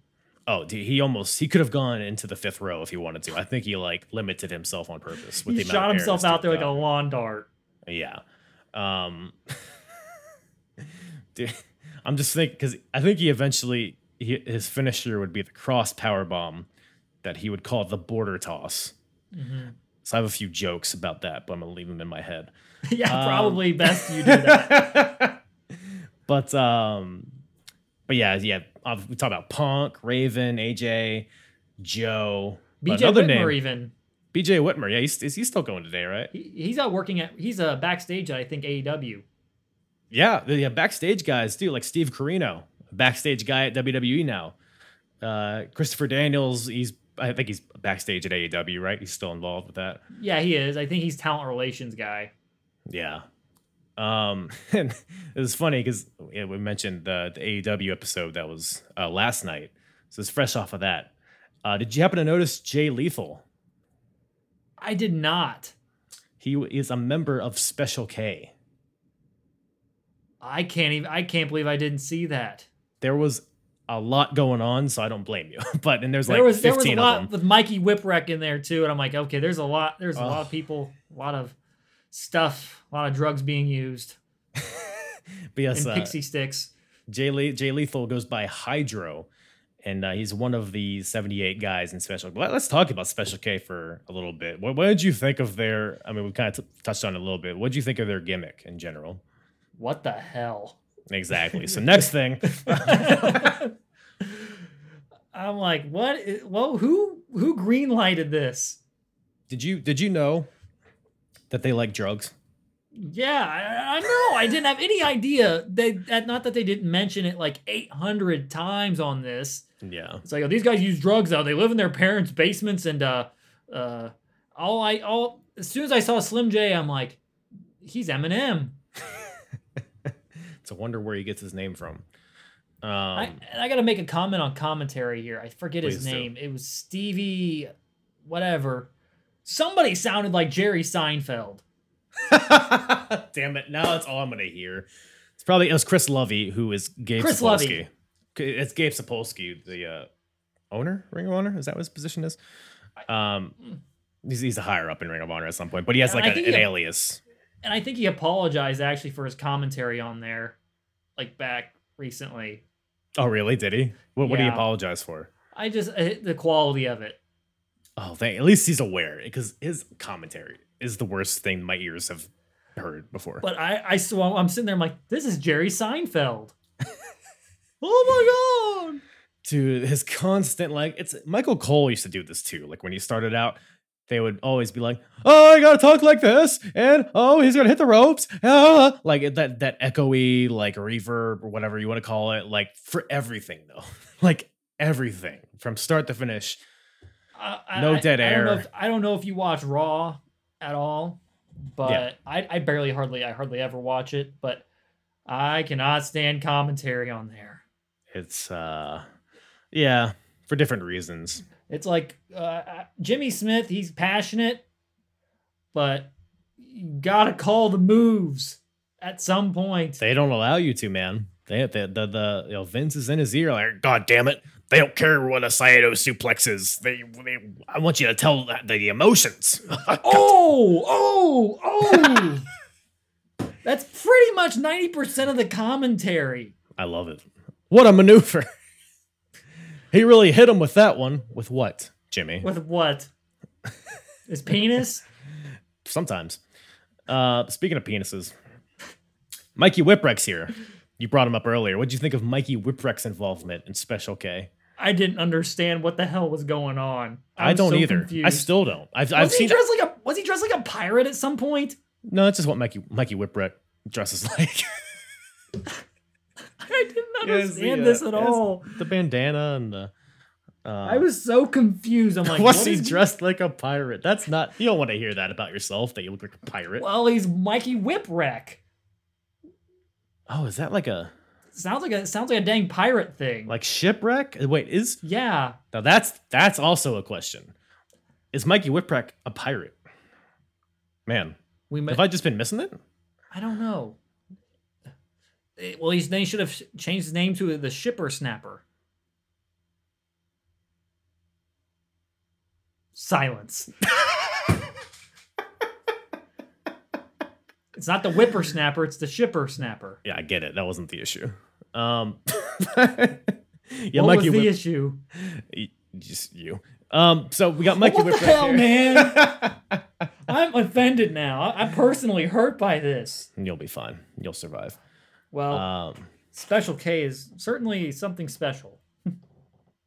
They're not lying. But so Mikey Whipwreck, you said you don't understand it. I've seen every bit of show before this in Ring of Honor, so I have all the context. And I'm gonna tell you this: there's no fucking reason for Mikey Whipwreck to be there. Actually, you know what? No, I'll tell you this. So the last show, or the 1 year anniversary show in February, the main event was a 10-on-7 scramble match. Or I'm sorry, 10 on 7. Yes, they're all fighting each other at the same time. Mikey Whipwreck, what do you have a problem with that? Is there an issue? I don't know what's going. I see. This is like with everything that's going on with Special K. This is par for the course. Yeah, no, it very much is. I mean, every member of Special K was in that match, which is why there were so many. But on the 7 side, which is the baby faces, Mikey Whipwreck was there. And I believe he was there because a lot of the guys on that babyface team he trained, I think like Quiet Storm, Chris Devine. There was a bunch of guys over there that he trained. Plus, they were in his hometown, I think. So it's like, Mikey Whipwreck's out there. Give him a spotlight. But, let me tell you this: Mikey Whipwreck turns heel on his entire team. And you might be asking, well, how does he turn heel? Swerve, bro. On 6 people at once. He gives his whippersnapper to every single person on his team, one after the other, like a fucking karate movie. Just one after this. Goose just destroys everybody. Mikey Whipwreck does. And that now he's with Special K. What the hell? Okay, I know a little bit about his ECW run because I read Mick Foley's book. And he is the ultimate jobber. Isn't he like a former ECW champion or some shit? Or he's something well, he was pretty much a guy that got the shit kicked out of him for 90% of the match and then somehow would pull it out of his ass sometime at one point. His career has been insanity. Because him and Cactus ended up being ECW tag champs at one point. Yes. I think he teamed with Stone Cold, or did he face Stone Cold at some point in his brief run in ECW? I think it was against Stunning Steve, or whatever he went by in ECW. Steve Austin or whatever he probably might have just been Steve Austin, yeah. So Mikey Whipwreck's here for some reason. But while we're talking about Special K, so their gimmick's stupid. Like it's dumb. There's no way around it. But they are slowly growing on me. It's becoming very clear that there's a lot of talented dudes in this faction. I mean, we talked about Jay Lethal earlier. Like, he's just a guy in the background in Special K, ends up being like one of the most prominent Ring of Honor wrestlers of all time. Still going today. He was in the main event of AEW last night. We don't want to talk about that ending. Yeah, Great Khali. You don't want to talk about him? Good Khali. Young Khali. That was crickets. Yeah. A bunch of crickets. Lots. Don't use lights out, lights on for that. Yeah. You might as well just leave the lights off. The crowd's going to be just as confused. Like, no one know. That wasn't the issue. Like him, it was just like no one knew him. The point of lights out, lights on is so when the lights come on, you're surprised. Yeah, you know who's here now. But you might as well just had him walk out. Like, what? That was like the initial introduction of Dark Order. Was it? Like Dark Order, when Dark Order showed, I don't think the lights off came on thing. But when Dark Order initially showed up in AEW, I think maybe it was at Double or Nothing, they didn't get a reaction. Yeah, I think they had teamed like on some indies before, but they weren't like so known that it's like, oh my god, this is Dark Order. Well, they were better known as the Super Smash Brothers. Yes, I think that is what they were known as at that time. But the gimmick, yeah, that's copyright. So yeah, well, that happens. But a lot of these guys are super talented here. Yeah, and particularly a match that caught me off guard was Slim J versus Amazing Red. And so Slim J is obviously the guy. He looks like Eminem. He's just a small Eminem. Maybe just M, huh, folks? Versus Amazing. I mean, any Amazing Red could wrestle a broomstick. I mean, it's a common phrase, but he really could. But Slim J was showing out here. We got a lot of unique offense. I mean, do you remember any like of the particular moves? There was some like Jay did some wild kick off like the top rope. He did like some crazy spinning kick. Yeah. There was a diving flatliner we see from Amazing Red later on. There was like a flip through like into a counter, like a cradle DDT. Mm-hmm. That was a thing. Amazing Red used the F5. Yeah, it was like the height of Brock Lesnar too, so you gotta think that's like a shot at them. Or maybe Red did that before. I don't know, but they also did like a moonsault counter like into a cutter. Yeah, very ahead of its time. Mm-hmm. Inverted pile driver at the end. That thing looked rough. I called it like a reverse Styles Clash kind of deal. But yeah, it was kind of a pile driver. Except the dude got net. It's got to be such a tough move to take safely. But yeah, I think that's ultimately how Amazing Red gets the win there. And this is the match. Yeah, Amazing Red gets the win, but the rest of Special K beats on him after the match. The big bad slugger gets in the ring. Their big bodyguard, Special K. Looked like Omos. Yeah, they really did. Gets in there. He's about as big as Omos. Gets in there and gives the body bag to Amazing Red, and that takes him out of the number one contendership scramble, which is why, as we talked about earlier, is why AJ was by himself. So yeah, but it reminded me. Did Omos get inspiration from this kind of like thing? Because he dresses almost the same in a way. Because didn't Omos wear a jacket? He did in the beginning. Yeah. So I don't know. It kind of reminded me of Omos. Like, were they watching 2003 Ring of Honor? I'm sure that's exactly what they were. I mean, AJ and Omos were a tandem, so I'm sure that could have been an influence from AJ. But yeah, and then special K, the other special K match. It was the 6-man tag. So it was the Hit Squad and Low Key versus Special K. So the team of Angel Dust, Deranged, and Dixie. This was it was pretty much just the hits Monster Mac, Mafia, Low Key, just kicking the shit out of these kids for like 15 minutes. Oh my gosh, they were like, that was mostly a squash match. Yeah, for a while. I forgot to mention this earlier. I got to go back to Hernandez for a split second. The guardrail.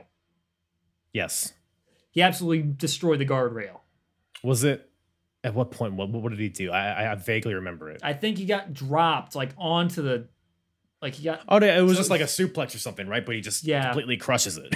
Yeah, I had to go back to that for a split second, but this 6-man tag was pretty wild with Low Key in it, and Special K did get some spots in here that they had some pretty crazy high flying stuff going on at this one. Yeah, I mean, they're like I'm saying, all these Special K guys are very talented. Just a weird ass gimmick, but yeah, they're at the end of the day, they're smaller guys. The Hit Squad are some big lads, and this is outside of Low Key. Yeah, Low Key, probably the most dangerous out of all of them, because I mean these kicks to the chest.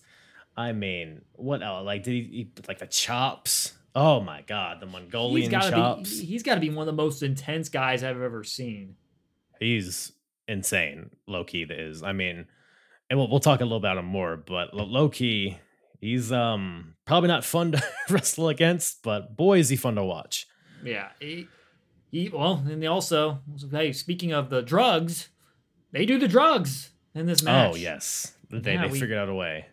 Yeah, they give out Low Key ecstasy. Yeah, well so Dixie at some point in this match, because they're all just getting destroyed, he's like, well, let me offer Key some ecstasy, and I guess was it a pill? It was a pill, right? Yeah. Oh my, what is this? How many marijuanas did he have? But so Low Key, he's like, oh, okay, I'll take some ecstasy. Sure, why not? It's the worst that could happen.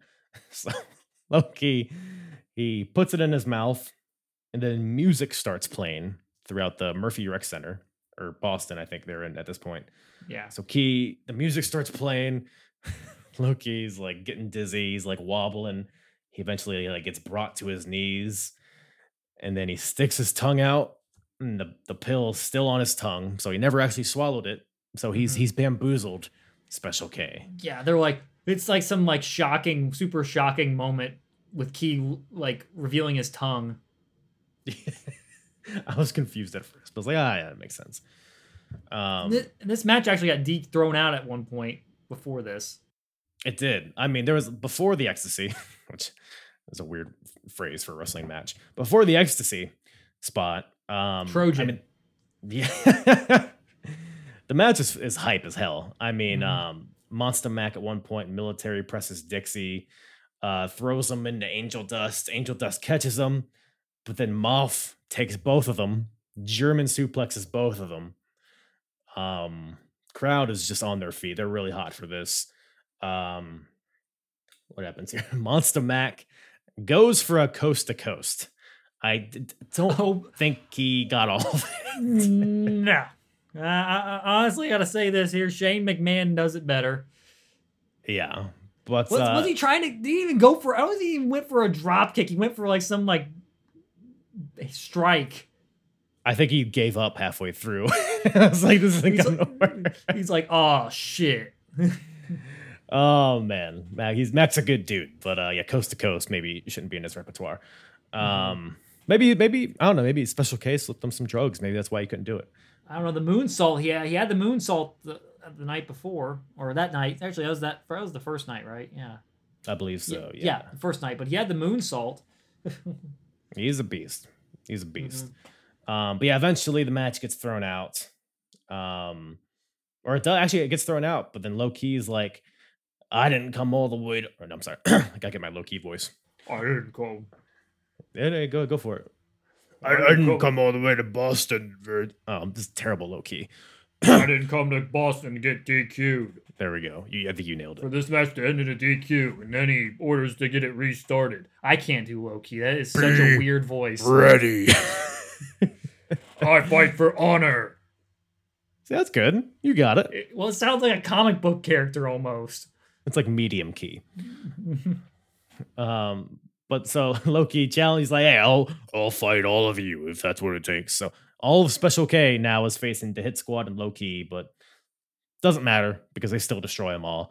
Ultimately, it's Loki. So after the ecstasy, Key just destroys everybody, puts on one of their hats. He has like this bucket hat, Loki does. And then we get 3 finishers at once. We get the Key Crusher from Loki, like a Steiner screwdriver from Monster Mac, and a burning hammer from Mafia. All of them get hit at once, and 3 pins at once. Hit Squad, Low-key get the win here, but really fun for what it was. It was a lot of fun. There was no structure to this.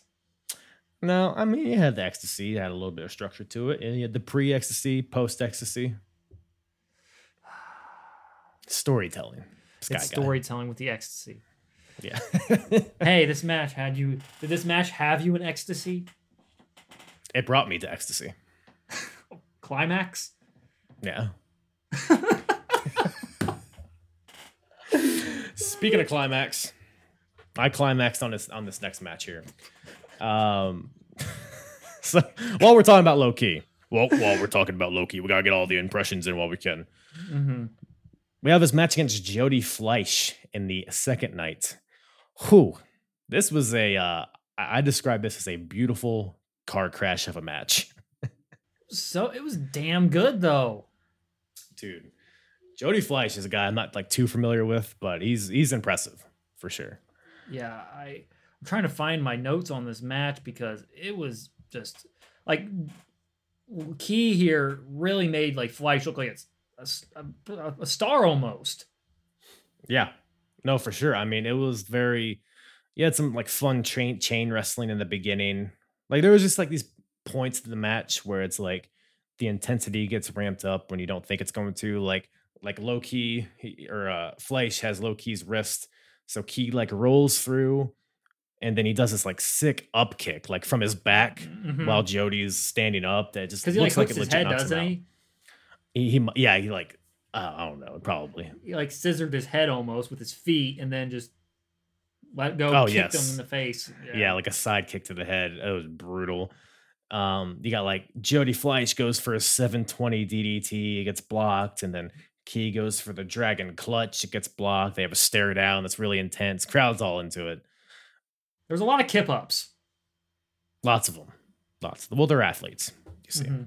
Well, I think, and it was interesting is the contrast of styles because Low-key's not like he's more of an impact move guy, and then Fleisch is just flying all over the freaking map. Yeah, I mean, we got a reverse Rana by Fleisch, which is not super common back in this time. Fleisch hits the most crazy shooting star press to the outside that I've ever seen in my life. That dude hit perfect. Yeah. We got the Crush Rush by Low-key, which is basically he's going for the Key Crusher, which is like, I don't know, a fisherman driver of sorts. But he, instead of dropping him to the mat, he sprints to the corner with him and runs his head into the turnbuckle. And then hits a gnarly Liger kick. So like a front flip kick that I think he's knocked people out legit with that. And I'm surprised he didn't hear. Well, I feel bad for anybody that has to take those freaking those little tiny kicks to the face.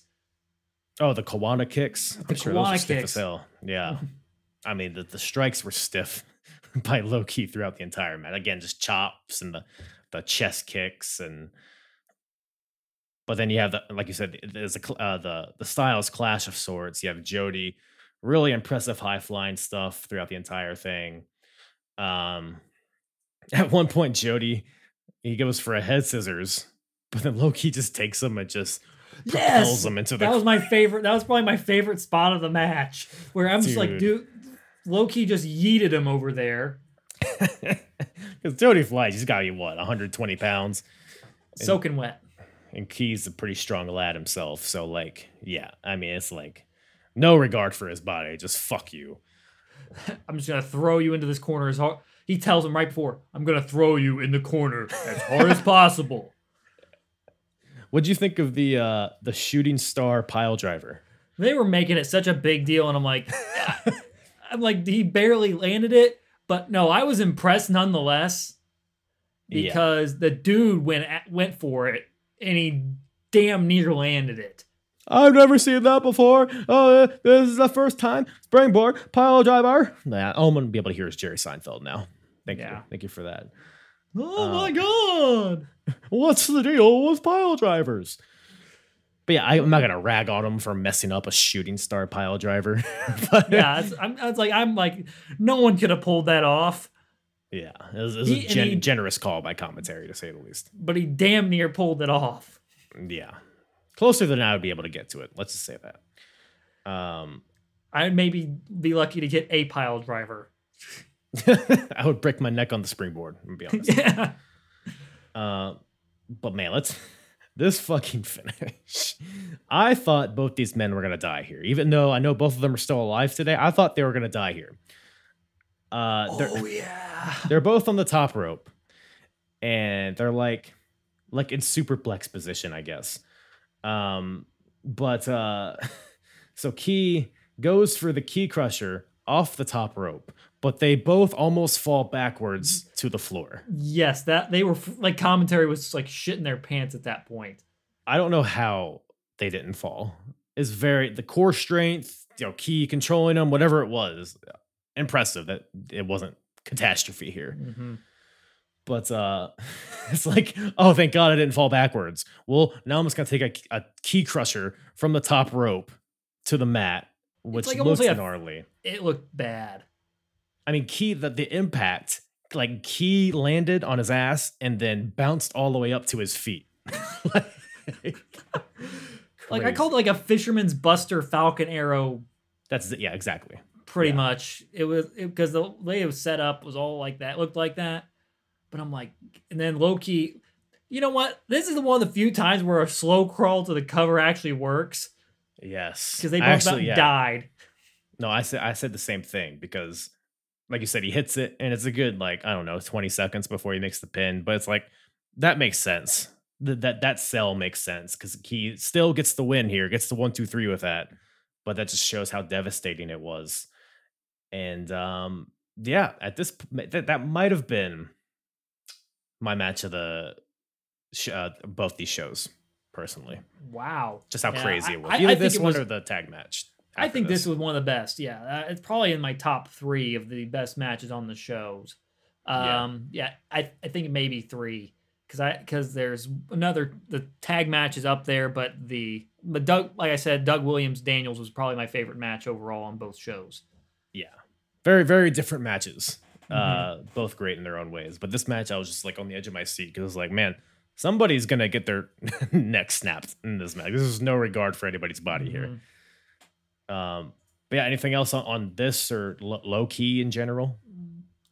I don't know. That dude is, gosh, I kind of want to go watch some of his other stuff from back then because I got to see his WWE run, which was not very good. Caval?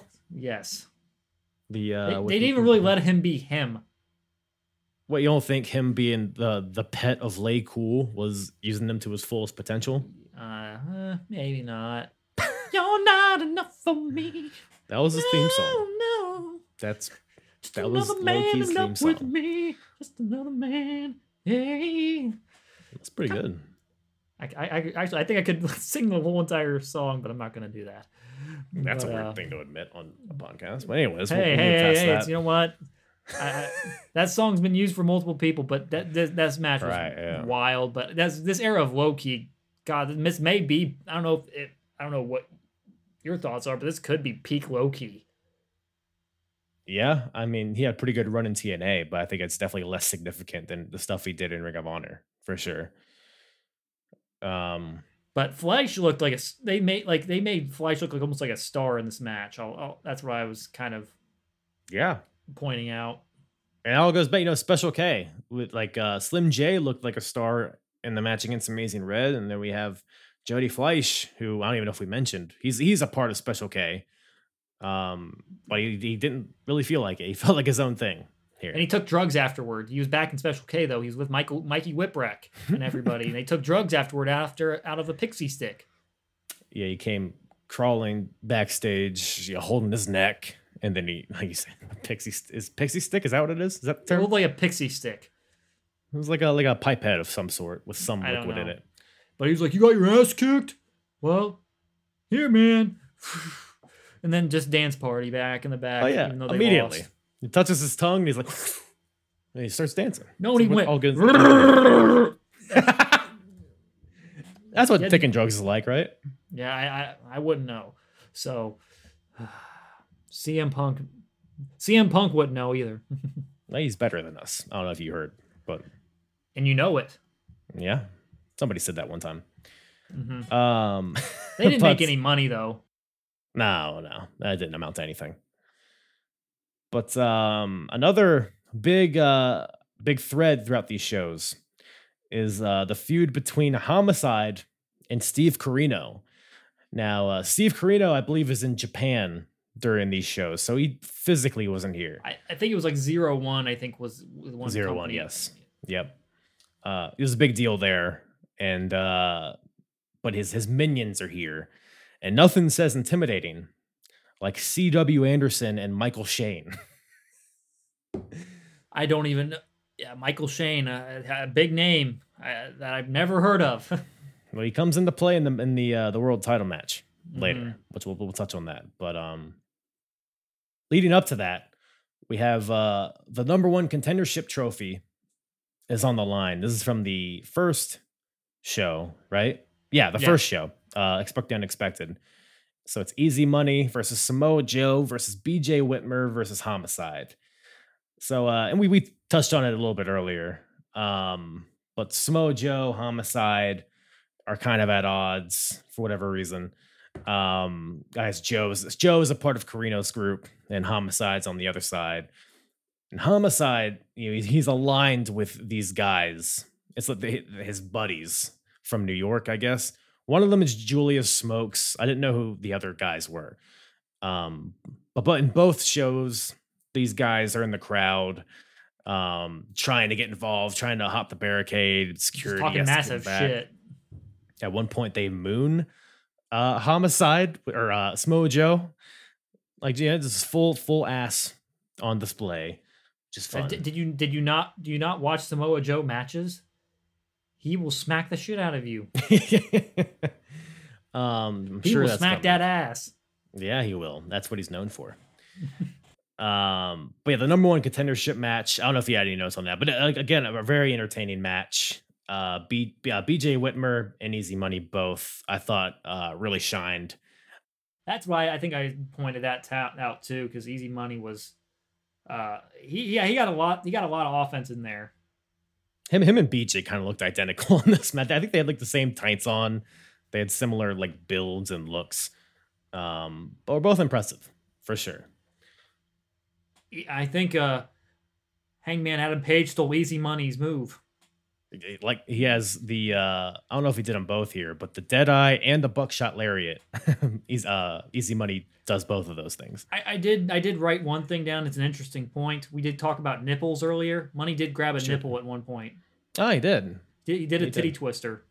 Onto was it Joe? I don't know who, but he did grab a nipple at one point. There was we'll go back grab. and review the tapes. Yeah, very crucial element there. But Easy Money's finishing move, the X-Plex. No, that's not what it's called. What's it called? The cha-ching is Easy Money. You should have called it the Money Shot. That's already taken, The big Valboski. Ooh, hello, ladies. I don't always come, but yes, I do. But so Joe eventually wins by choking out Easy Money. Now he's the #1 contender for the ROH title, and he'll face Xavier at the next show. It's at this point, Julius Smokes and the other guys get pulled back by security, and the locker room empties to keep them apart from Joe and all them. Gabe Sapolsky's out there screeching, get these guys out of here. They throw him out. And yeah, what'd you think of that little deal? I had no idea what was going on for most of it. I didn't really either, honestly. I was just like, what's that? I know there's a brawl going on and Joe's losing his mind here. Yeah. And they're trying to like cut to the camera outside and they're not really doing anything. You can't see anything. Well, it's real. It's raw. Yeah. It's pro wrestling. Yeah, Monday Night Raw. Or it's effing raw. Like Gordon Ramsay. Didn't think Gordon Ramsay was going to make an appearance on the show, but you never know what's going to happen. Never gonna know. Never know on the Apron Bump podcast. That's what they say. But we're finally at the point that everybody's been waiting for. Jack Victory is here, ladies and gentlemen. You got a problem with Jack Victory? What the hell was he doing here? It's like, all right, guys, we have no other option. We got to throw Jack Victory out here, who did absolutely nothing in this match. He did less than nothing. So this is the second show. So we got the Hit Squad and Homicide versus the group. And the group, at this point, because Carino's not here, consists of C.W. Anderson and Samoa Joe. And Samoa Joe is doing like double or triple duty on this show. So it's just two of them. And at one point, again, you have the guys in the crowd and a lot of hullabaloo and shenanigans. It's like a riot again. But Jack Victory is one of the guys in the crowd. He's out there in his black jeans and a black turtleneck, it seemed to be like. Big guy, I guess. I don't know a lot. I understand he was a big deal in ECW, or I don't even know if he was a big deal. He worked with Carino. He was Carino's manager. Okay, so there's a tie in there. So there's Steve Carino's, yeah. Yeah. But like you said, he's and it's like a street fight, pretty much. I mean, he hits some people with like trash can lids or whatever, but not a lot done by Jack Victory here. I noted that it's still crazy that Joe can still do that suicide dive 20 years later almost. Yeah, no, it always looked, because he would always, first of all, he's just a large man. Like, it's just an Airbus coming at you, but he would always, do a forearm or a headbutt, something to really make it impactful. You got C.W. Anderson's out there. He does a really impressive spine buster to Mafia. Homicide hits an ace crusher on C.W. Anderson. Jack Victory's there. But He's there. He's still here somewhere, I think. But then out comes Becky Bayless. You familiar with Becky Bayless? I think I've heard the name, actually, but that's about it. I think she's sticks around in Ring of Honor for a while. I know she was very prominent on the indies. But she's here making her debut and attacking Simply Luscious, who was out there with the group. This is Steve Carino's girlfriend here. So Becky and Luscious go at it. Luscious she runs away from Becky, gets in the ring, only to be met by Homicide, who gives Simply Luscious a cop killer. She took it like a champ, though. I'll say that. That is one of my favorite finishers. Oh, it's brutal. The Vertebreaker. Yeah. Shout out Shane Helms. Hell yeah, the master of it. But no, dude, that was like, I was the most shocking one. I don't know what happened, but that was one of the wildest spots of the show. On both shows, it's like, Jesus. Yeah, it was gnarly. Like I said, this feeling like every match is just people getting dropped on their heads and necks, and you gotta do what you gotta do to make a name for yourself, I guess. But and Homicide's still going strong now. Yeah. Where's he at nowadays? I don't know. He's just kind of independent. Yeah, pops from indies. I know he worked at the Hammerstein Ballroom show for GCW against Mox. That's I was about to say I've seen him recently. GCW. I think he does little stuff with MLW. I think. Yeah. Even popped in at AEW. I think during like what Chris Jericho's or Eddie Kingston. It was Eddie Kingston. Eddie Kingston when they were at Arthur Ashe. Yes. He popped up. Love Homicide. Homicide. He was when the old TNA video game, the one TNA video game they ever came out with, he was my favorite guy to use. Because the roster only had like 8 people in it. Well, I played through the entire story mode on my PSP. I got all the way through it. I had no memory stick either. Wow. So wait, you just play it all at once? No, I could shut it off and then I turn it back on and it would go back to right where I was at. You just love living life on the edge, don't you? Yes, the Razor's Edge. Shout out Scott Hall. Too sweet of me, brother. But yeah, he was my favorite guy to use on it because the move in that game's called the Gringo Killer. That's right. Which for some reason is better than Cop Killer. But dude, that finisher was almost like you can almost never kick out of that. Yeah. When you had the guy at a certain health, like literally no one would kick out of it. Right. Cody tries to bring it back something. Well, I guess probably not anymore. Now he's in WWE, but well, he was teasing the Tiger Driver 98 at Mania. He did a powerbomb. So that's what we're at. It was still a really good match, though. I'll give Cody credit there. I like Cody. I'm a full disclosure. I really enjoy Cody Rhodes. Like I'm a fan of him. But you're a Cody maniac. Yeah, I love Cody. I really do. But like his stuff at the end of AEW was certainly head scratching, to say the least. He never evolved. No. Hopefully that changes in WWE. Well, if they don't do that, they're going to get the same result. Well, keep Randy off screen. That's step one. But yeah, but Brandy's not here either. Stupid. But this match eventually gets thrown out. I think C.W. Anderson hits somebody with a spine buster on a trash can. Homicide with a spine buster on a trash can. So it's at that point the match just gets thrown out. So I guess it's not no disqualification, but people are just hitting each other with weapons throughout. But then the ref eventually is like, it's not even really a match almost. It's more of just like a brawl. We do get the biggest weapon here coming out soon. And then a group of guys storm the ring. I think Julius Smokes is in there. I should know the rest of the guys, but it's a bunch of other guys. And then one of the guys, I don't know if you know his name or not, but he has a machete. Storms the ring with a big ass machete, trying to decapitate people for wrestling. So that's where we're at here. That was one of the wildest weapon choices I've ever seen. It was just a lot of things in a row. You have Luscious taking the Cop Killer. You have C.W. Anderson and Jack Victory out there. And then now you have a machete. So it was like, well, Ring of Honor. It's like, all right, we're going to see a murder here. This escalated quickly. Yeah, that was, yeah. Gosh. That's what happens when you get yourself in a tussle. A tussle. You would describe this match as a tussle. That was more like a, I don't know, what would you want to say? Car crash. That's a better way to put it. Yes, quite literally.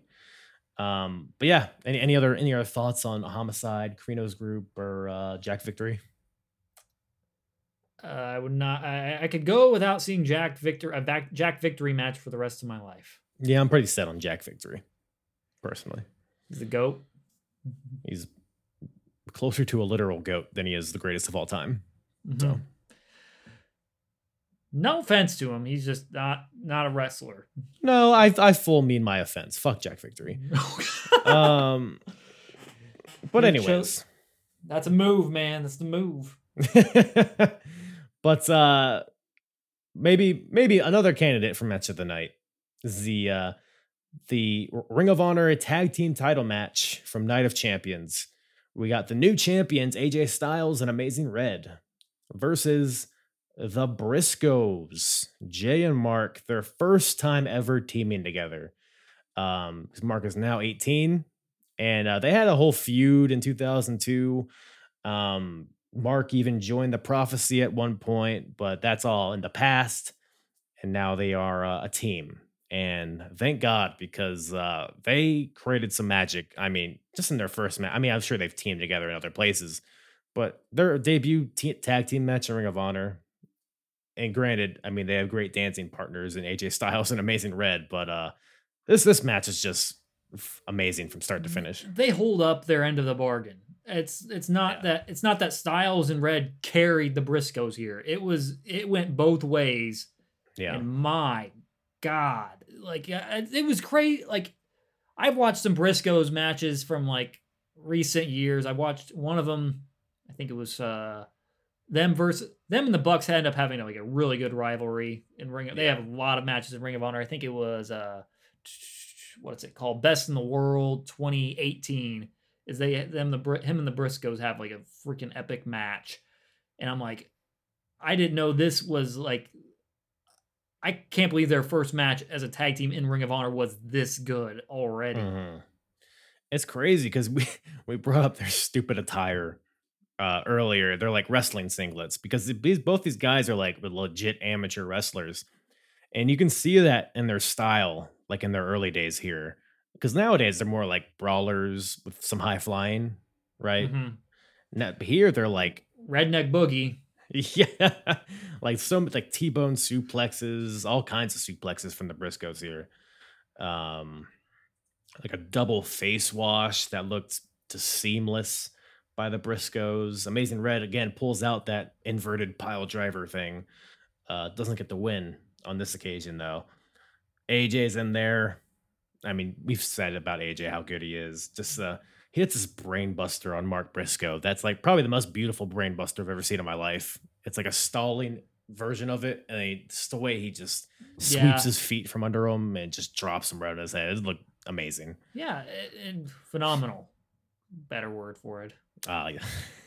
Sorry, I got them mixed up. Then Amazing Red hits a phenomenal leg sweep into a shooting star press. Just like one motion, just like anybody, if you like can find this match somewhere, I suggest you would watch because everything's so fluid. And Red's just so good. Yeah, very underrated in the like the greatest of all time conversations, especially for like the high flying style for sure.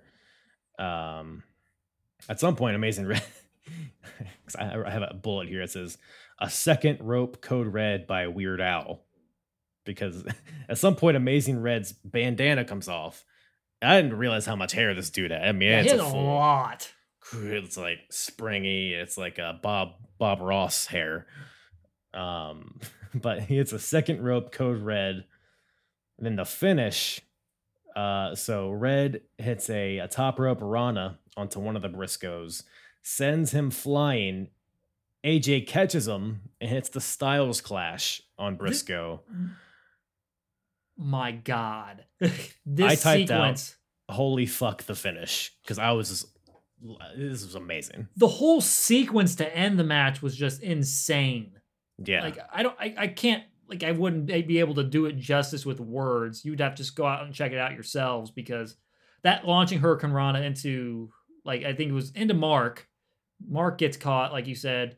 Yeah. And then Red hits it. AJ catches him like perfectly. Hits the Styles Clash. You know, I think there's a spot. They're talking about the Styles Clash with Ricochet, where he like threw him off the ropes. Yeah. It was beautiful. I don't think it tops this. That was a very like safe version of what this was. This was freaking insane. Yeah. But yeah, just like we said, amazing match from start to finish. It's just a testament. It's a sign of what's to come for the Briscoes. I mean, they're still going today, and one of the greatest tag teams of all time, as far as I'm concerned. They just had a 5-star match with FTR. Yes, sir. Yep. A couple weeks ago. I have yet to check that out, and I need to find a way. Crazy that they're still in Ring of Honor all these years later. Well, I don't know. I don't know, man. Now we'll see. Yeah, it's blurry. Yeah. Because we don't know what the situation is with Ring of Honor's TV at this point with AEW. I hope they leave the Briscoes there. I know the TV executives are kind of hesitant on the Briscoes because they made some not so sensitive comments a while ago, but it seems like they've been forgiven for those. So, but these guys are too good not to be on TV. Yeah, I mean their promos are great. They're a unique looking group of guys, unique style, exciting. Like what is there not to want? I don't understand it. Like they have a really unique look to them, but they're just so they just feel like legit. Like they feel credible. They're badasses. Yeah. Like I don't know, man. I don't know, but I hope they remain in Ring of Honor, because those guys are like a staple. They never left. They're Hall of Famers in Ring of Honor, right? Yeah, but they from like what, the first show until the last show they were there. I think I could be wrong on this. I think the first match in Ring of Honor history was Jay Briscoe versus Amazing Red, I think I want to say. Which is funny because they're both in this match. I don't know if it was one. It was one of the first matches for sure. But they're like day one guys, pretty much. So yeah, they never left. For sure. Testament to those guys. But yeah, this was one of the top matches I saw from both these shows. Definitely, I think the best tag match for sure. And it's just crazy to see how these guys are so young. Like, what Red's Right. like 20. Red's like 21 here. Red's 21. Mark's 18. Jay's 19. AJ's probably in his mid 20s here. Mm-hmm. Insane. Yeah, I mean, especially the Briscoes, because you look at them now versus what they look like here is just like night and day, but still just as talented today. No doubt. And I misspoke earlier. I said that what we were all waiting for was Jack Victory, but in reality, what everybody's been waiting for is Samoa Joe's tights. Let's talk about them. Thoughts? What the hell was that? Samoa Joe should never wear tights ever again. Well, I mean, long tights. Long tights. It looked. I don't know why it's weird. Like I don't know why he looks better in short tights, but he does. It's like almost the short tights are almost like Muay Thai shorts in a way. Yeah, It's because he actually does wear Muay Thai shorts at one point in his career. I think he does TNA now, run. right? They're kind of like big Muay Thai shorts. Yeah. Yeah. So, but yeah, him without him in those, I don't know what. The color scheme was horrible. It reminded me of when Shawn Michaels won the world title in Elimination Chamber. The poop colored. Yeah, it was like half poop color, half white. These tights. Gosh, you know what? But you know what? Joe makes up for it for being an absolute monster. Yeah, I don't want to get kicked. I don't want to get hit in those things. dude. I mean, yeah, Samoa Joe had he had a lot of matches in these two shows, including that number one contender 4-way that we talked about earlier, which is what got him the main event of the second night. Xavier is defending the Ring of Honor title against Samoa Joe. And before the match starts, Michael Shane comes out and gives Christopher Daniels a super kick. And I should mention, Christopher Daniels and Allison Danger are out there with Xavier, the Prophecy. So before the match starts, Michael Shane and C.W. Anderson come out. Michael Shane gives Christopher Daniels a super kick. C.W. Anderson just punches Allison Danger. Yeah, I know. Like more male on female violence here. This is great. For some reason, it just feels way more jarring to see a punch to the face than a cop killer. I don't know what it is. I don't know. It was just very weird watching it, Yeah. especially at just that time. Right. Yeah. Because we see a lot of intergender matches now. That's like more commonplace now. But then watching it's like, for some reason, you kind of just cringe. You're like, what's going on here? It's like C.W. Anderson's doing it. It's like he's enjoying this too much. Mm-hmm. But yeah, this main event here, Joe versus Xavier, it felt like maybe the crowd's like exhausted. Plus like Xavier might be legit concussed. I don't know. Joe's selling the neck from his previous match. There's a lot of variables at play. It felt like not a lot happened during this match. Yeah, that one spot where Joe sits him on the chair and literally kicks his head into the guardrail. Yeah. And Joe didn't it wasn't like some little 15-foot running start. No, he was on the other side of the ring. Yeah.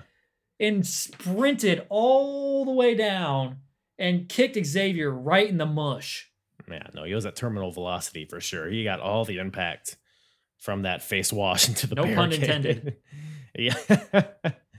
I think at one point Xavier though, he does bust out a suicide dive DDT, which is pretty impressive. We see Sami Zayn use later on. Yeah. Yeah, exactly. Or El Generico. I don't know why you're acting like they're the same person. Yeah. Well, one of them's where is El Generico at right now? He's in parts unknown, I think. That's where he vacations. Is he also with the Fiend there then? Yeah, and Mantar and all those guys. So okay. The Bastion Booger? What a cast of characters. What a party those guys The could have. Goon? Yeah, that's where they all stay, man. I'm telling you. Gobbledygooker? You have a vast knowledge of parts unknown. Well, Your if you geography watch is the off the gimmick, chain. we got to watch the gimmick battle royal from WrestleMania 17. Oh, okay. So that's where, yeah, Duke the Dumpster Drosy, right? Yes, Hillbilly Jim. God. But Hillbilly Jim is not here. But Xavier is.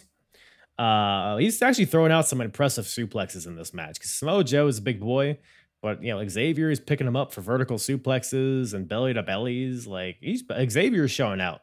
Yeah, he is. Match. He does. He got some pretty good offense in here. I was surprised like Joe was giving him that much.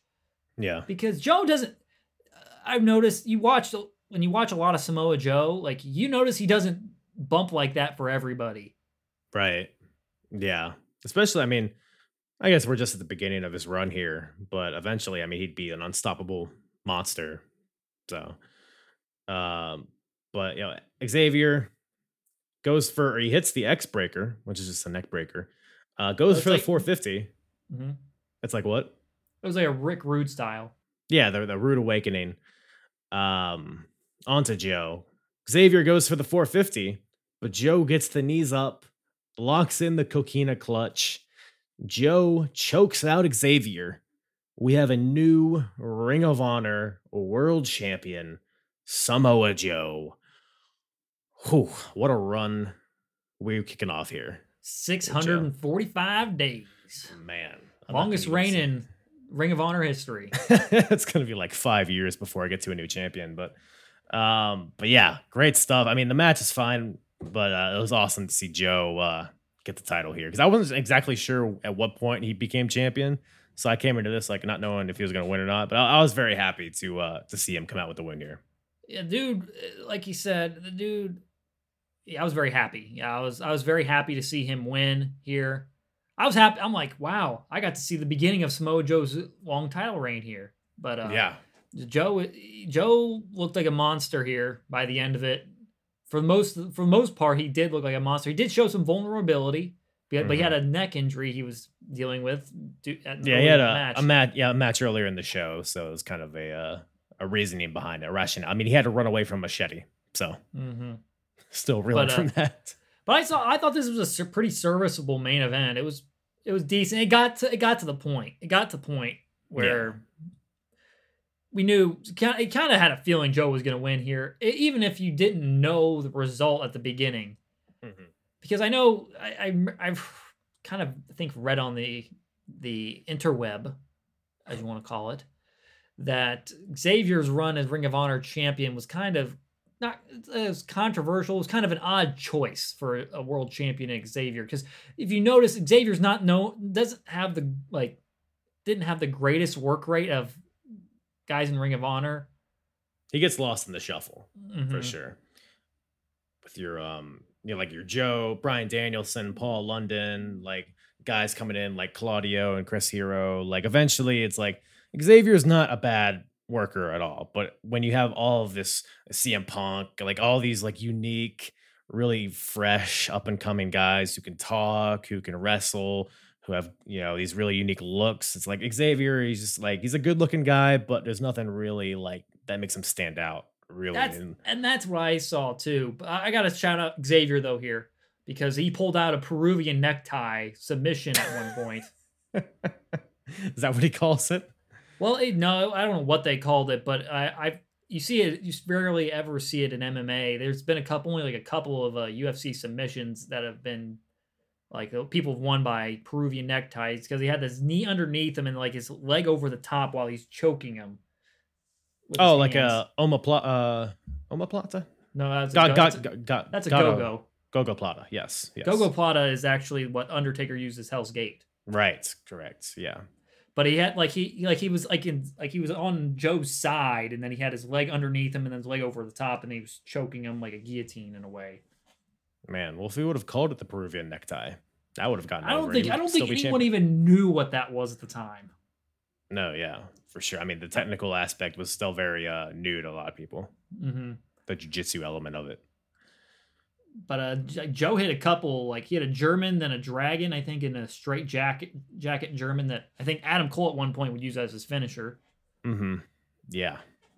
I mean, Joe, I mean, you see a lot of like his typical stuff here, but young Samoa Joe, there's like so much impact to it, like the uranagis and all the suplexes and the washes, and it's no wonder he'd be champion for so long because that dude is like the epitome of like beast, the final boss on top of the mountain kind of guy. So That dude's still there. That 19 years later. yeah, as we are recording this, he is a Ring of Honor champion. The dude is. It was so convenient how this episode came together like this. Yeah, Like, it's like the timing of it was impeccable because Joe, like, the dude still can go. And the dude's he's getting one of the, even though he's been on TV twice, he is getting some of the biggest reactions out of anybody there. oh yeah, everybody loves Samoa Joe. He's getting up there. He's definitely slowed down a lot, but in the right circumstance, he can go for sure. Well, him and Minoru beat the living daylights out of each other last night. Just a couple of old men slapping the shit out of each other for 20 minutes. But, Hey, it's it entertaining. was fun. Yeah, I had fun. I had a good time. Old man, Grandpa Suzuki. Sexy grandpa. Okay, Kazi. Hey, every time I get to hear Kaze Nina Ray, I'm happy. Yeah, I mean, you can't go wrong. You won at the beginning. So, but that's where we end it, man. I mean, 2 great nights of wrestling. We get, CM Punk, Raven. We're still kind of at a cliffhanger there. Prophecy has lost all the gold, but Daniels, he wants revenge on Carino's group. And yeah, and now we got Smo Joe again, beginning his legendary reign as Ring of Honor champion. So a lot of good stuff from these shows. Any other like final thoughts? I had a lot of fun with both shows, but Night of the Champions was really the one that stuck out to me as like very like top tier stuff for them. Dude. Yeah. I mean, early Ring of Honor, like their first year was there was some good stuff, but it's definitely like figuring stuff out. I think this is the point where, spring of 2003, they're figuring things out. They know who they're going with. And I agree. Night of Champions. I mean, Low Key versus Jody Fleisch, all the Punk and Raven stuff, the tag team title match, and then Joe walking out as champion. I mean, that's his peak Ring of Honor from what I've seen so far. So it was really good stuff, man. I appreciate you having me on, man. That was a lot of fun because I'm not familiar with 2003 Ring of Honor, and it was fun to go back and see. I'm like, man, so many of these guys are still going strong today. Oh yeah, dude, it's so many of them. We got like the whole WWE and AEW roster from these shows. Mm-hmm. But yeah, man, again, thank you for making the time to watch both shows. Stick around and talk about it. So where can everybody find you in the Sig Daddy Wrestling Show? Well, you can find Sig Daddy's Wrestling Show on Apple Podcasts, Spotify, Podbean, the iHeartRadio app, wherever you get your podcast. Kyle was on my show recently. You were on the show. Hell yeah. For the WrestleMania 28 review, so you can check that out in the archives. I always appreciate reviews as well. If you like the show a lot, make sure to leave it a 5-star one on Apple Podcasts and Spotify. But you can find the show on Twitter as well. Social medias, Twitter, Facebook, and TikTok, actually. At Sig Daddy Wrestle. TikTok right now is mostly used for to show off my micro brawler collection from Pro Wrestling Tees. Hell yeah. I have a new one coming in here soon, probably here in the next week or so stay tuned for that. And you can find Sig Daddy's Wrestling Show also on Instagram at sigdaddy.wrestle. And yeah, that's where you can find Sig Daddy's Wrestling Show. Hell yeah, man. Yeah, go check that out. The WrestleMania 28 episode was a blast. I was happy to rewatch that show. It was a lot better than I thought it would be. 3-match show, but man, it was fun. But those 3 matches were, it was like majority of the show. So definitely worth it, if nothing else. But yeah, man. Rob Terry's nipples. That's the episode. Once again, thank you to Skylar from Sig Daddy's Wrestling Show for joining me on this episode. What a time, what a journey. Traveling in Ring of Honor 2003, March of 2003 specifically. Go check out Skylar and the Sig Daddy's Wrestling Show. Wherever you listen to podcasts, all of his info in the description below. Really good dude, really fun podcast. And check out all my full episodes all my merch, all the hullabaloo. I just had Teddy Long Tourette's there. Holla, holla, holla. Shut up, Kyle. Apronbump.com for all my full episodes. Wherever you listen, check out the YouTube as well if you're not, currently watching it on there. Hit the. I'm having a fucking stroke this morning. Hit the subscribe button on YouTube. Like the videos. I'm posting clips. I'm posting all sorts of stuff on there. Got some, current, YouTube exclusive stuff coming out there every month or so. Got one in the works as of now. So go subscribe to my YouTube. And yeah, if you made it this far, God bless you. That was a hefty episode, but it was a fun time. But yeah. No, you hang up.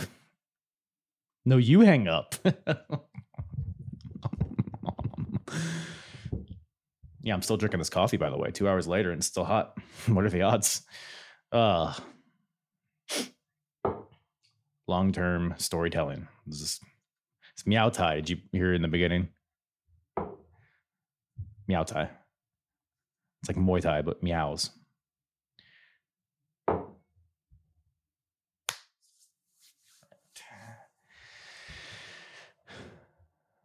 I never know how to end these.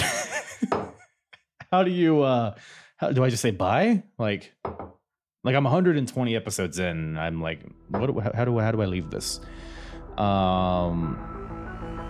Catch you later.